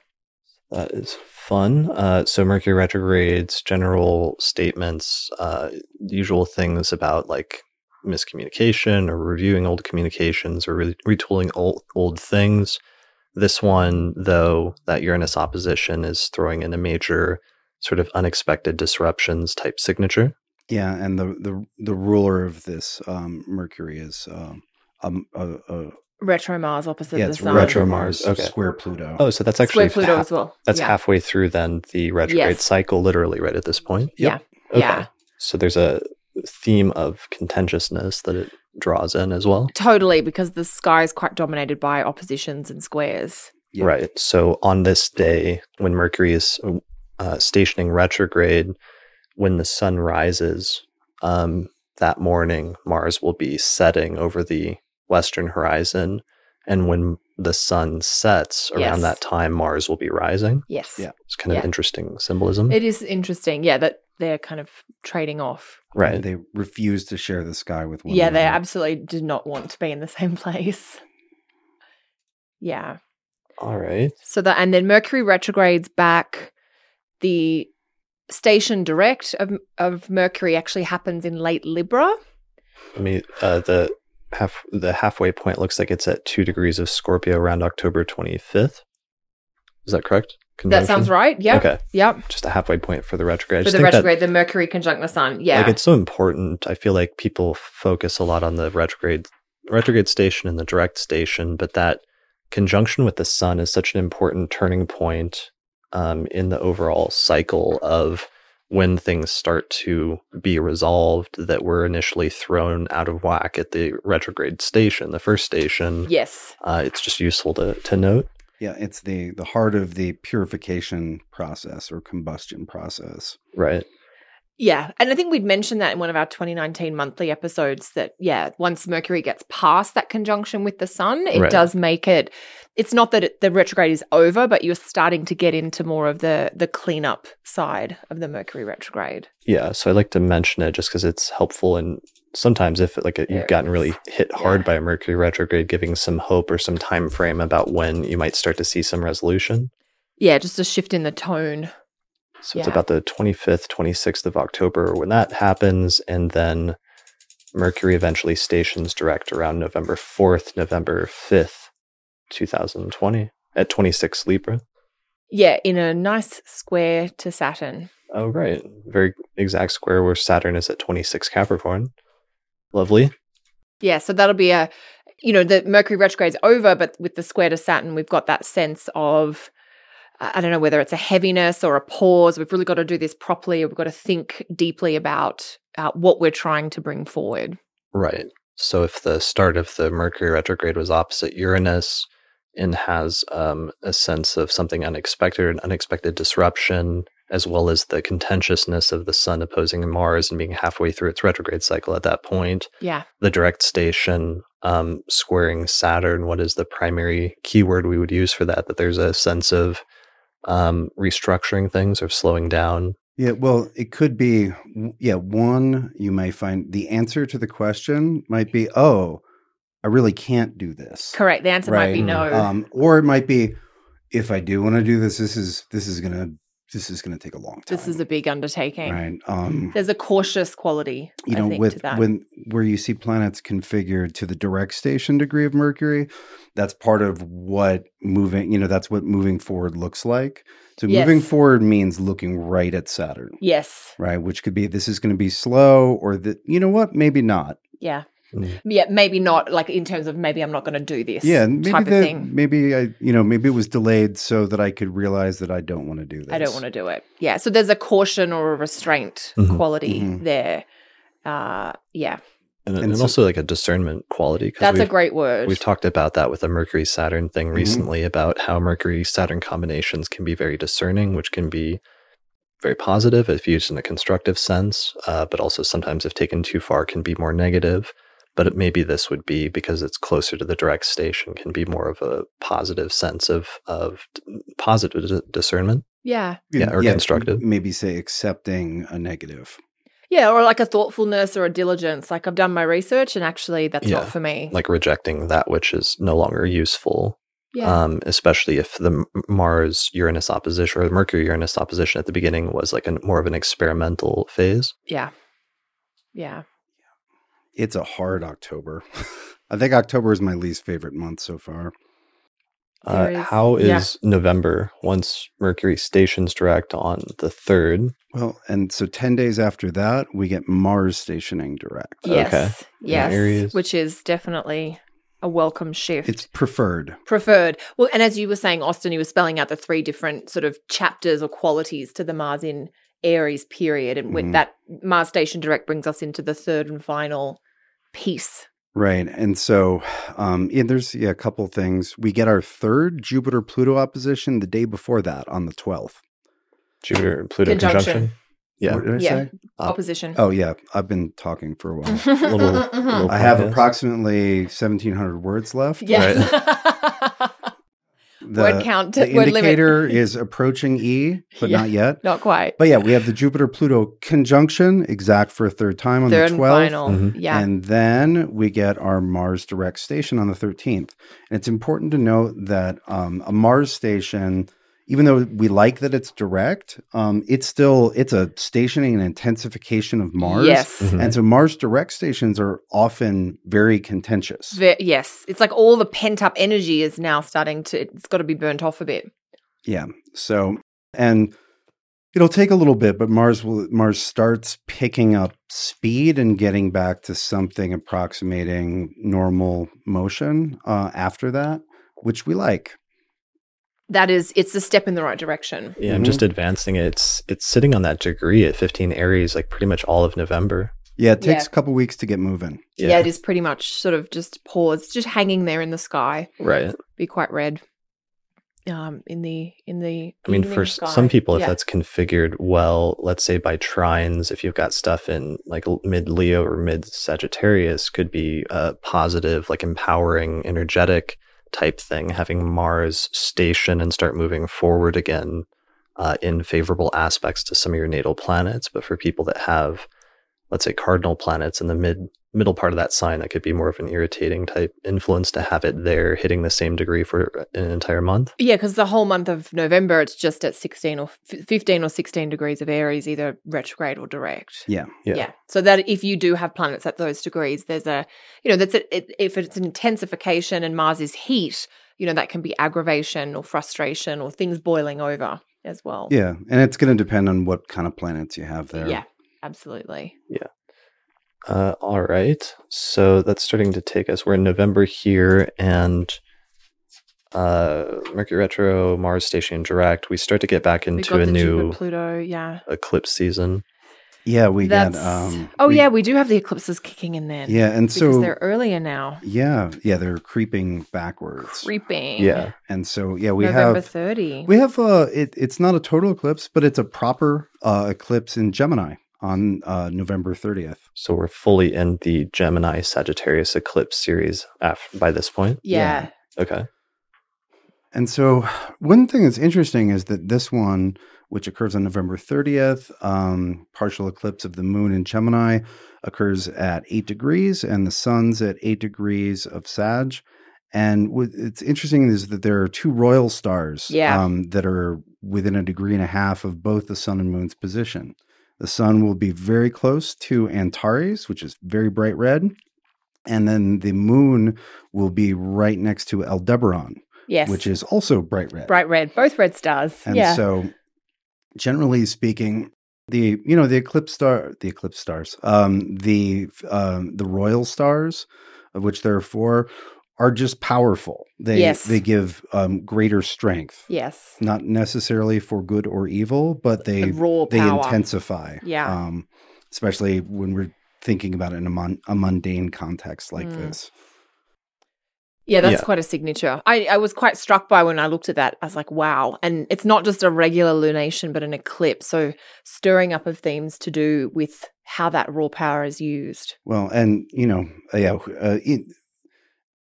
moving beyond the obvious example of what will be the recent presidential election at this point, there's a lot of stuff, as we said earlier, about power and thrones, et cetera, that runs, those themes run throughout the year.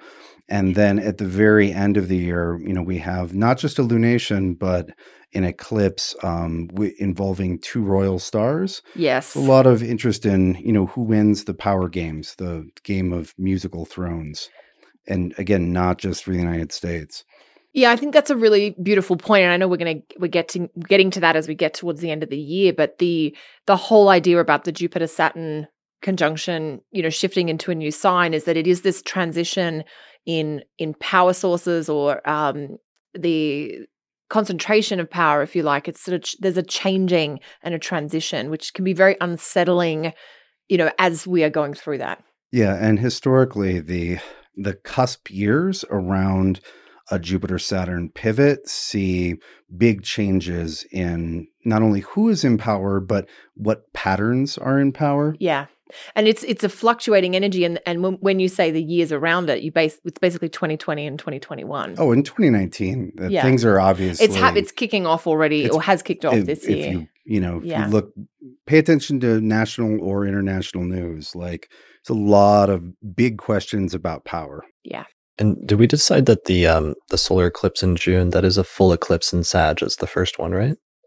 Sorry, the solar eclipse in June is Cancer. Yeah, that's the annular in Cancer. It's the last one in Cancer. There's a super wimpy lunar eclipse. one. The Sag was a low grade. I was just trying to decide if that was a full one because it's far enough from the nodes, and if that would have any connection with the eclipse that we're definitely getting in November in Gemini. Yeah. I mean, there's a connection, I guess, just in the sense that it's like Gemini Sag is being activated. Well, it's just we're moving into, and since the nodes are already firmly in those signs, we're moving into that axis being activated more in people's charts, definitely by this time in November. But I was just trying to get a sense of if there would be any preview of that already headed in that direction by the summer. I think there'll be a whiff, but there's so much other stuff in the foreground. Mm-hmm. Like all that cardinal stuff is so dominant and loud. I'd agree. I don't think we'll have much time to pay attention to that whiff of an eclipse. Whereas when we get to November, we've done our Mars retrograde. We did a very intense October.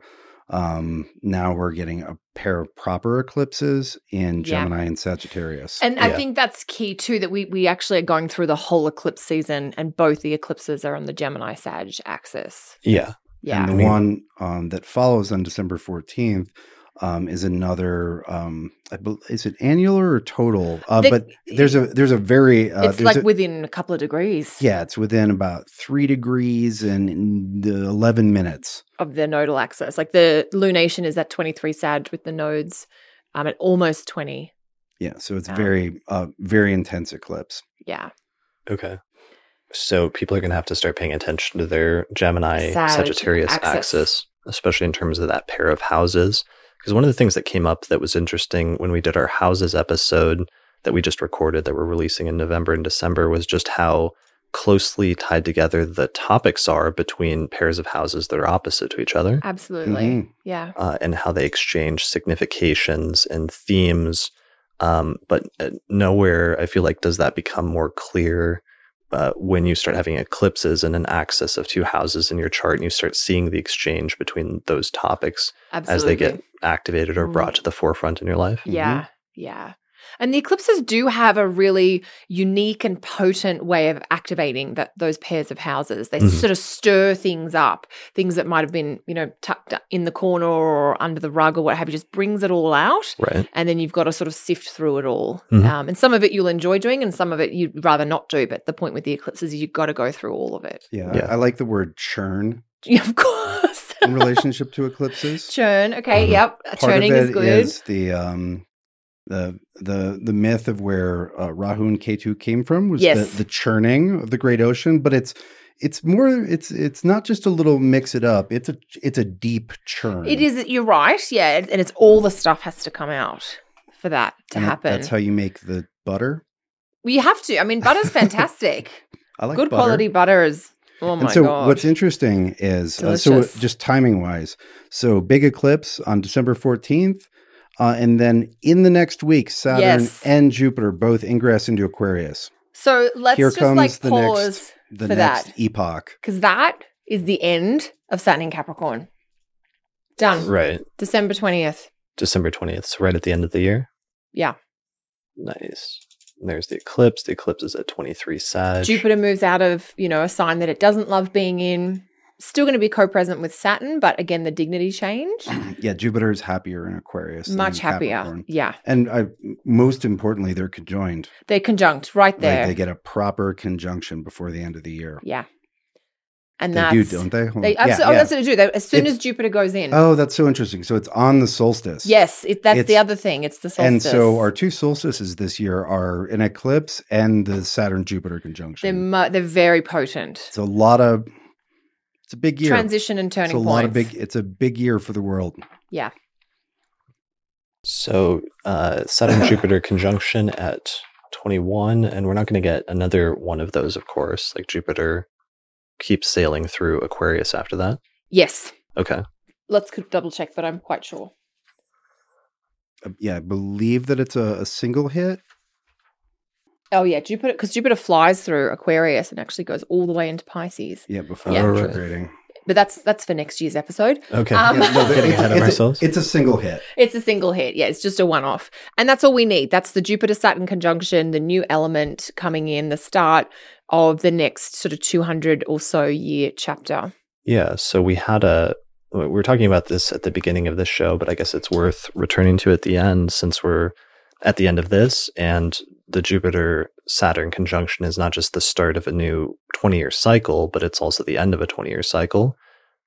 So we had the last Jupiter-Saturn conjunction was in 2000 in Taurus. Mm-hmm. Okay. Yeah.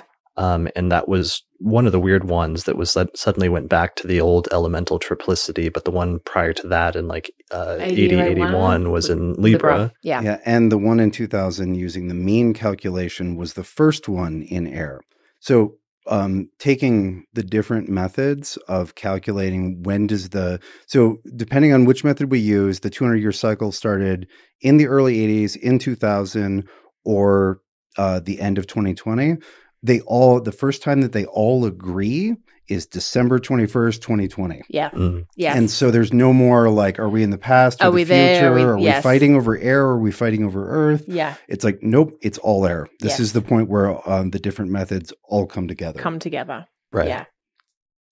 Which is huge. Yeah. So normally Jupiter-Saturn conjunctions mark out 20-year cycles. Mhm. And then, somewhere between 150 and about 220 years, those Jupiter-Saturn conjunctions, so they all happen, the theory is, in the signs of the same element for a couple of hundred years. Mhm. And then we've had this transition period going on, as Austin's saying, over the last couple of Jupiter-Saturn conjunctions. But everybody's agreeing now and that's where we're getting this whole idea of the new epoch, the major change at the macro level as well. Mhm. And that's all interesting to note and to be aware of collectively. Mhm. From a personal level, we're now into an Aquarius focus. So Yeah. you're not that, Pluto's still in Capricorn, but all of this extreme focus on Capricorn completely subsides. Yeah, by the time we get to December 21st, 2020, Mars is still in Aries. Of course it is. But in a couple weeks, Mars will leave Aries. Yeah. And then, we're the cardinal signs just aren't getting. It's hello fixed signs. Yeah, they're not getting tasked with the heroic journeys that they have had. Yeah. Yeah, it's the emphasis will be much more fixed and mutable. It'll be more distributed and more evenly distributed, because it has been a bit extreme all in Capricorn. Yeah. It's almost too bad that it happens so late in the year, because it's like that turning point happens right at the end of 2020, but so much of the result of that we're not going to feel until 2021. Yes. Yeah.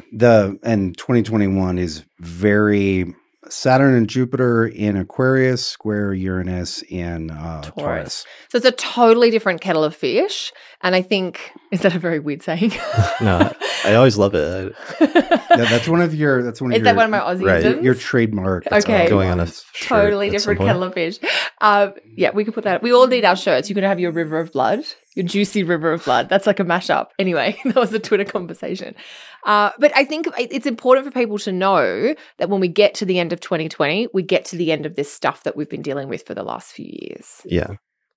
The cardinal stuff is over, and the shift Saturn-Pluto into fixed thing. signs. And because it's not just it's Saturn and Jupiter transitioning into the fixed signs, but then also with the eclipses and the nodes moving into the mutable signs, that's a shift as well. Absolutely. The mutable signs have just been really dealing with Neptune for the last little while. Right. So that'll be different for mutable as well. Right. Yeah. And the mutable eclipses will run all through 2021. Okay. Yeah. There might be a change at the end of the year. So, and the keywords I usually use for that are just great beginnings and endings, and bouncing back and forth between beginnings and endings in those two houses of your chart that they're falling in. The eclipses? Yeah. Yeah. Yeah. So the Gemini, Sag. Gemini and Sag. Yeah. Beginnings and endings. Right. And I do find with the eclipses, they're a little more potent. Mm-hmm. They're a little bit more significant, or a little bit, they're important. Yeah. Yeah. But that's December, Jupiter, Saturn. And then, that's the show. And that's the end of quarter 4. That's the end of the year. Just looking at all of this, Mercury Sun conjunction on the 19th, the same day that Jupiter changes signs. It's so weird that they change signs almost simultaneously, Jupiter and Saturn. Yeah, Mm-hmm. It is a little unusual.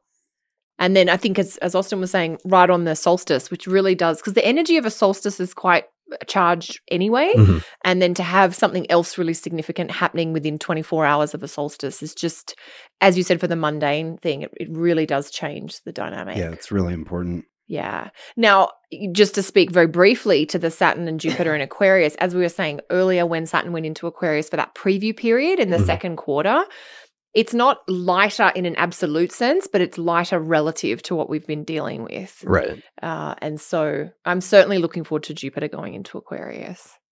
Yeah, I'm interested in seeing some of the technological changes that's going to signal in the long term. Yeah. Because like even just a Jupiter-Saturn conjunction in and of itself, or a Jupiter transit or a Saturn transit through Aquarius might indicate some of that. But having the conjunction taking place in that sign and having that open up a whole series of 200 years of air sign conjunctions between those two outer planets is going to be really interesting and hard to anticipate. One of the things that was brought up in a recent episode were some of the discussions about whether there are sort of game-changing technological developments that can't fully be anticipated, what the world-changing implications of them would be. Like if something like AI, for example, was discovered, if artificial intelligence can be created, and some of the projections surrounding that in the next like 20 to 40 years, and what that would, what the implications would be for that in the world.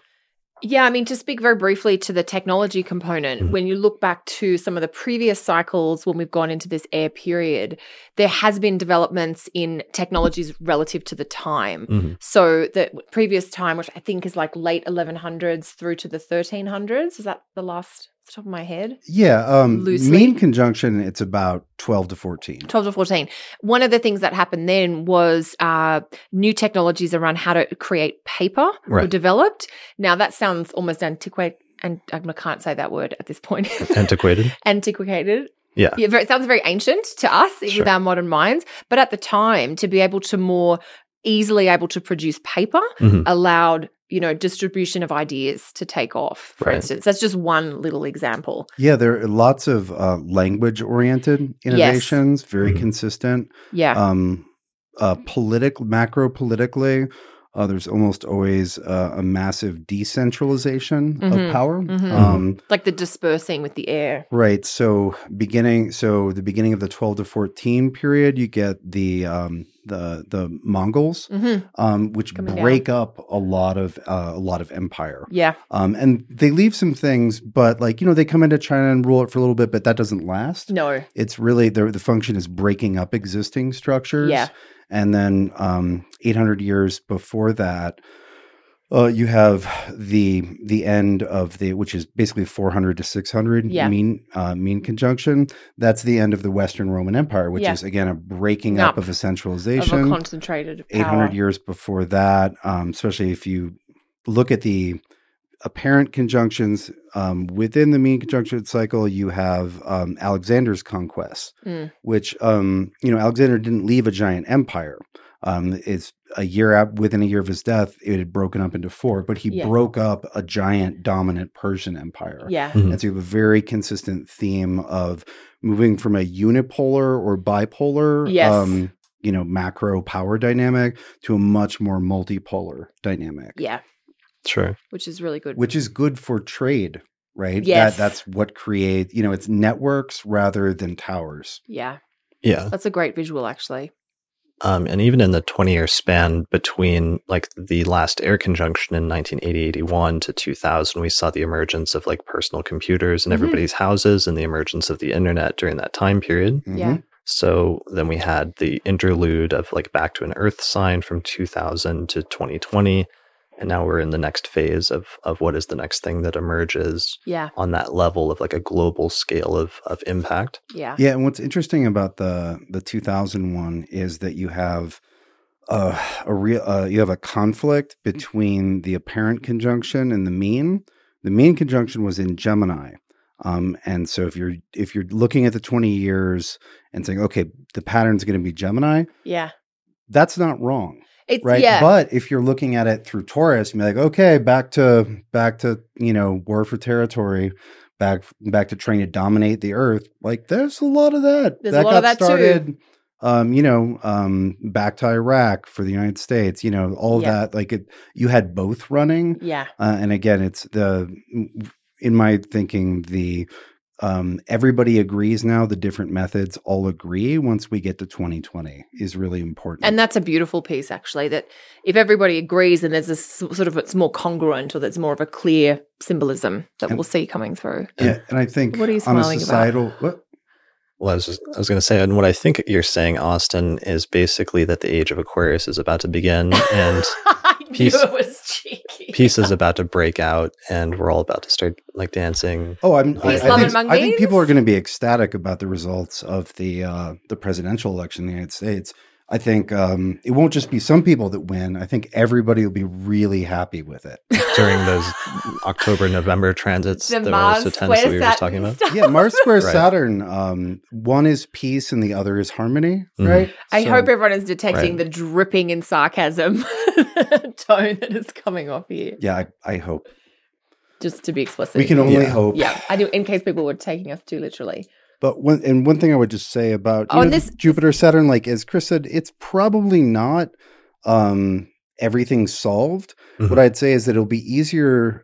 It will be more natural and easier and more necessary to actually agree on the problems facing us Mhm. collectively right now. Because part of the issue for now in the last several years is problems can't get solved because people don't even agree on what the Problem problems is are. exactly. Right? Yeah. And I think that the Saturn-Jupiter co-presence in Aquarius will force the no, this is really an issue. Yes. So at least the agreement. You're right. You can't solve a problem until you've all agreed that it is a problem. Yeah, in something even resembling a democracy, you need consensus. Correct. And I'm just remembering also that the conjunction at 0 degrees, but also how close that square is to Uranus, and just the idea of like emerging disruptive technologies and new technologies that emerge that disrupt existing structures.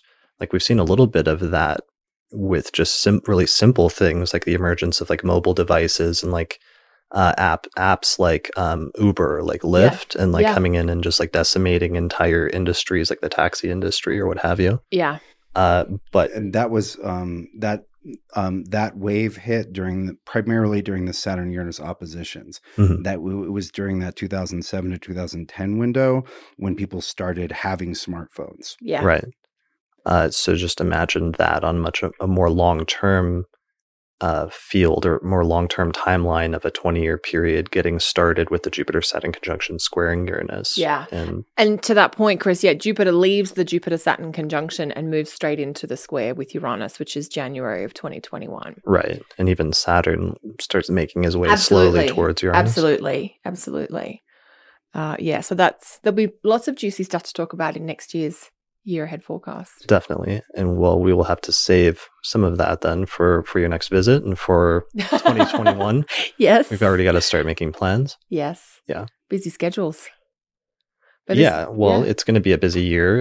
You guys will be at conferences. You got NORWAC, and then we're all going to meet up again in person here in Denver, September, basically for the ESAR conference, which is scheduled for. Right. Yeah. Yes. Not for podcasting. Were we doing something in September? Yeah. Well, ESAR. yeah, Because that's it's- here. It's scheduled for that lovely Mars station, right? Yes. Indeed. And a question in the chat box. Who else is coming to ESAR 2020? So let us know via the comments below or in the chat box if you're watching live. Because we'll be all teaching together. Yeah, we're going to get together and do that workshop on synthesizing modern and ancient astrology. Yeah, I think that's the Wednesday pre-conference. Well, and that's kind of necessary in a nice Jupiter-Saturn thing. Yeah. Because, we can take our inspiration from that rather than Mars. Yeah, well, really over the past 40 years in the long term and over the past 20 years, that's been the timeline for the emergence and the revival of traditional astrology and its repopularization in just contemporary astrology, but then also those tensions. And that's a very like kind of Jupiter-Saturn thing in and of itself, figuring out when to stick with the tradition versus when to integrate and use things that are like modern or contemporary developments and the tensions between those two. Yeah. Yeah, recognizing both the limits of tradition and innovation. Right. So that's a really good topic and theme then for us to do that workshop on in September. Yes. That'd be good. All right, guys. Well, I think that's it then for our overview of the astrology of 2020. Amazing. We did it. We did it. Four quarters. Well, now we have to actually do it. Now we actually have to live it, but we've at least been able to. We talked about it. We talked about it. We're all a little bit better prepared now, basically. Well, an interesting exercise also is to come back and listen. I know somebody in the chat was saying they just went back and listened to the 29 forecast that we did a year ago. And that is always nice to then go back afterwards and see how your lived experience was of a forecast and some of the things that you're anticipating or some of the major transits, not just in your own life, but in the people around you and how that's worked out. Because sometimes when you're right in the middle of it, you don't know exactly how it's going, but it's only in retrospect that you can fully contextualize like how that actually played out in your life. Yeah, there's a saying that the meaning of a story is not clear until you know the end. Yes. Right. I like that. I think that's Walter Benjamin. Okay. Oh, I just remembered one of our Jupiter and Capricorn examples. It's very random. Who was that? Walt Disney, I think. Oh, was he? Okay. Yeah. That's a good one. Yeah. How did we forget that? Anyway. Cool. All right, Okay. guys. Well, thanks to our audience of all the patrons who joined us today for the recording of this episode of the Astrology Podcast. We appreciate it, and who has supported our work here since it's allowing us to do forecasts like this and to get together in person and do a better version of the forecast than the usual ones that we're able to do. If this works out and if you enjoyed it, then let us know, and we'll think about doing it again sometime next year. Yeah. Any other closing words, final thoughts?